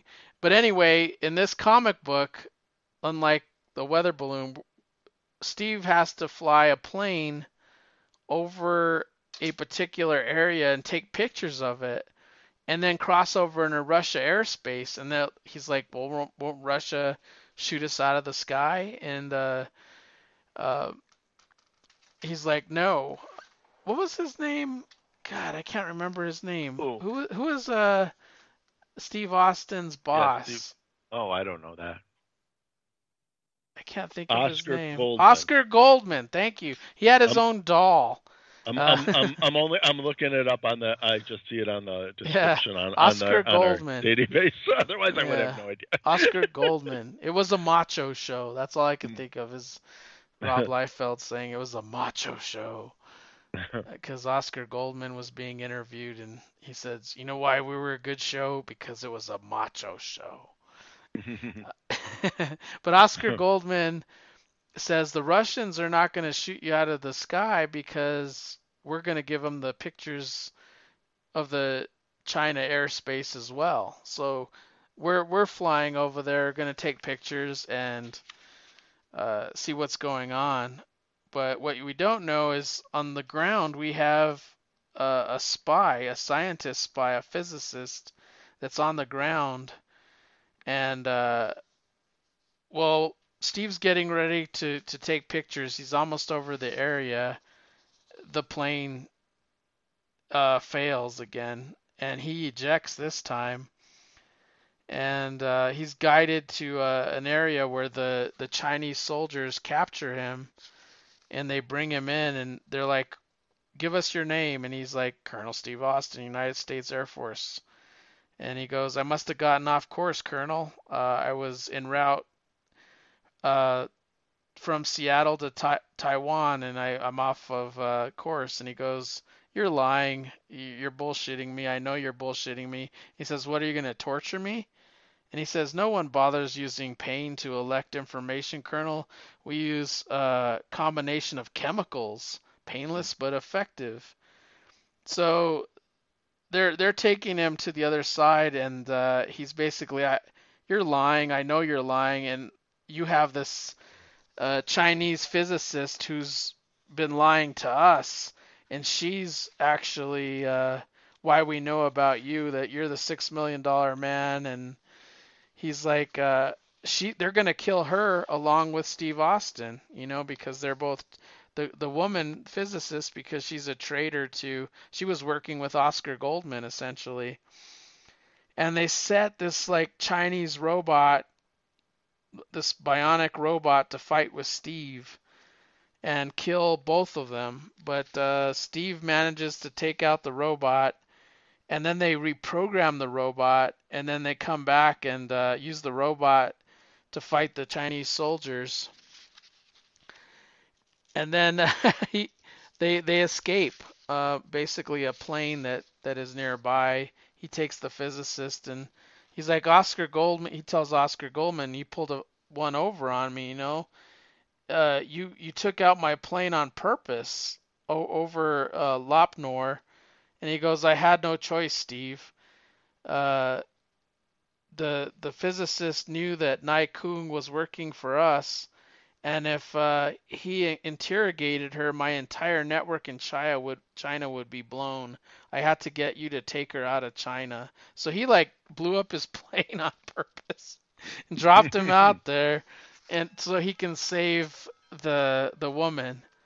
But that's how the $6 million man ended. And you have a couple ads. You had an ad for 204 Revolutionary War soldiers. I actually bought this when it came out. These ones were the plastic soldiers. these were pretty good. They were the Revolutionary War though, the British versus the Americans. Yeah, I didn't have any of those. These ones weren't flat like the soldiers. Like the soldiers were like flat. They had no 3D look to them. These ones look 3D. But they were incredibly tiny. The other ad that was interesting in here is what was coming out from Charlton at the time. They had a lot of animated properties like Barney and Betty Rubble, Beetle Bailey, Blondie, Dino, Flintstones, Great Gazoo, Grape Ape, Hong Kong Phooey, Pebbles and Bam Bam, Popeye, Sarge Snarkle, Scooby-Doo, Speed Buggy, Valley of the Dinosaurs, and Yogi Bear. They had a lot of romance titles that were coming out at the time, about 8 of them. And the mystery titles were Ghost Manor, Ghost Haunts, Ghostly Tales, Haunted, Many Ghosts of Dr. Graves, Monster Hunters, and Scary Tales. Of those, I have a few Monster Hunters and Scary Tales. And then Western, they only had one, Billy the Kid. The war titles, they had 3, Fighting Army, Fighting Marines, and War. And then special adventures, they had Emergency, which was the TV show, Korg, Phantom, $6 Million Man, and Space 1999. So that was pretty cool. And then just they had an interesting dog tag ad, which was like you can give dog tags to your girlfriend, and she can wear them, or you can wear them. Some of the things they had on these is help, I need loving. I'm the real thing. This one's pretty good. Love spreads germs. Quick, give me a kit. Make me sick. This one says I'm his because he deserves the best. I'm a sex maniac. In case of emergency, give me a kiss. Oh boy. Love me, squeeze me, take me home. Yeah, it's just it's pretty interesting. But this was a pretty cool comic. I liked it. It was the origin plus a short adventure story. Charlton had quite a lineup then, huh? Yeah, I just recently this year picked up, well, in 2022, picked up the $6 Million Man and Emergency. So yeah, I'm buying some old Charlton lately. That's cool. Yeah, I wish that I had gotten more of that stuff back, when they used to be out on the stands. It's like, I was so focused on getting my Spider-Man and Batman and stuff like that it was far and few between that I'd get the Charlton stuff. And now it's like the Charlton stuff I want to experience a lot more because I'm so used to the other stuff. Yeah. It's funny. So you got anything else? No, I think I'm good.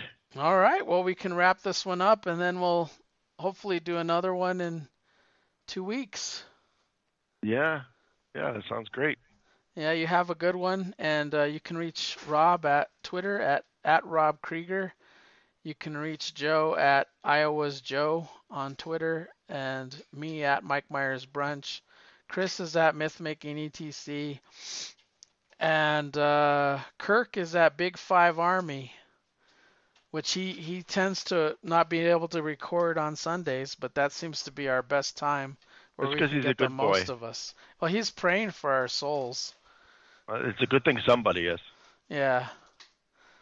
Well, we're kind of doing the Lord's work for comics, but Well, that's kind of what I figured. That's but, what we're doing. All right. Well, we'll talk to you later. You have a good All one. right. Have a good rest of the I'm day. glad Mike. you got your comics. You were getting worried there. It took a very long time, Michael. Ohio it was You in know, Ohio. you know they're 5 really days. good if you call the 1-800 number. You're not online a lot, and they do get things moving Yeah, if they're stuck. So it was just weird. But yeah, now because I went bi-weekly, so now yeah. I've got weeks worth. I got plenty to read now. I'll be in good shape. Even if the next shipment is late, I'll still be in good Yeah. shape with Speaking having of, a. I have to go get my front door because the doorbell just rang, and my Oh, comics arrived like they normally do on Sunday. Saturday or that's Sunday it beautiful. usually arrives. So Yeah, it's like Christmas. yeah, there you go. All All right, right, you enjoy have a good your one. rest of the day. All right, Okay, bye. bye.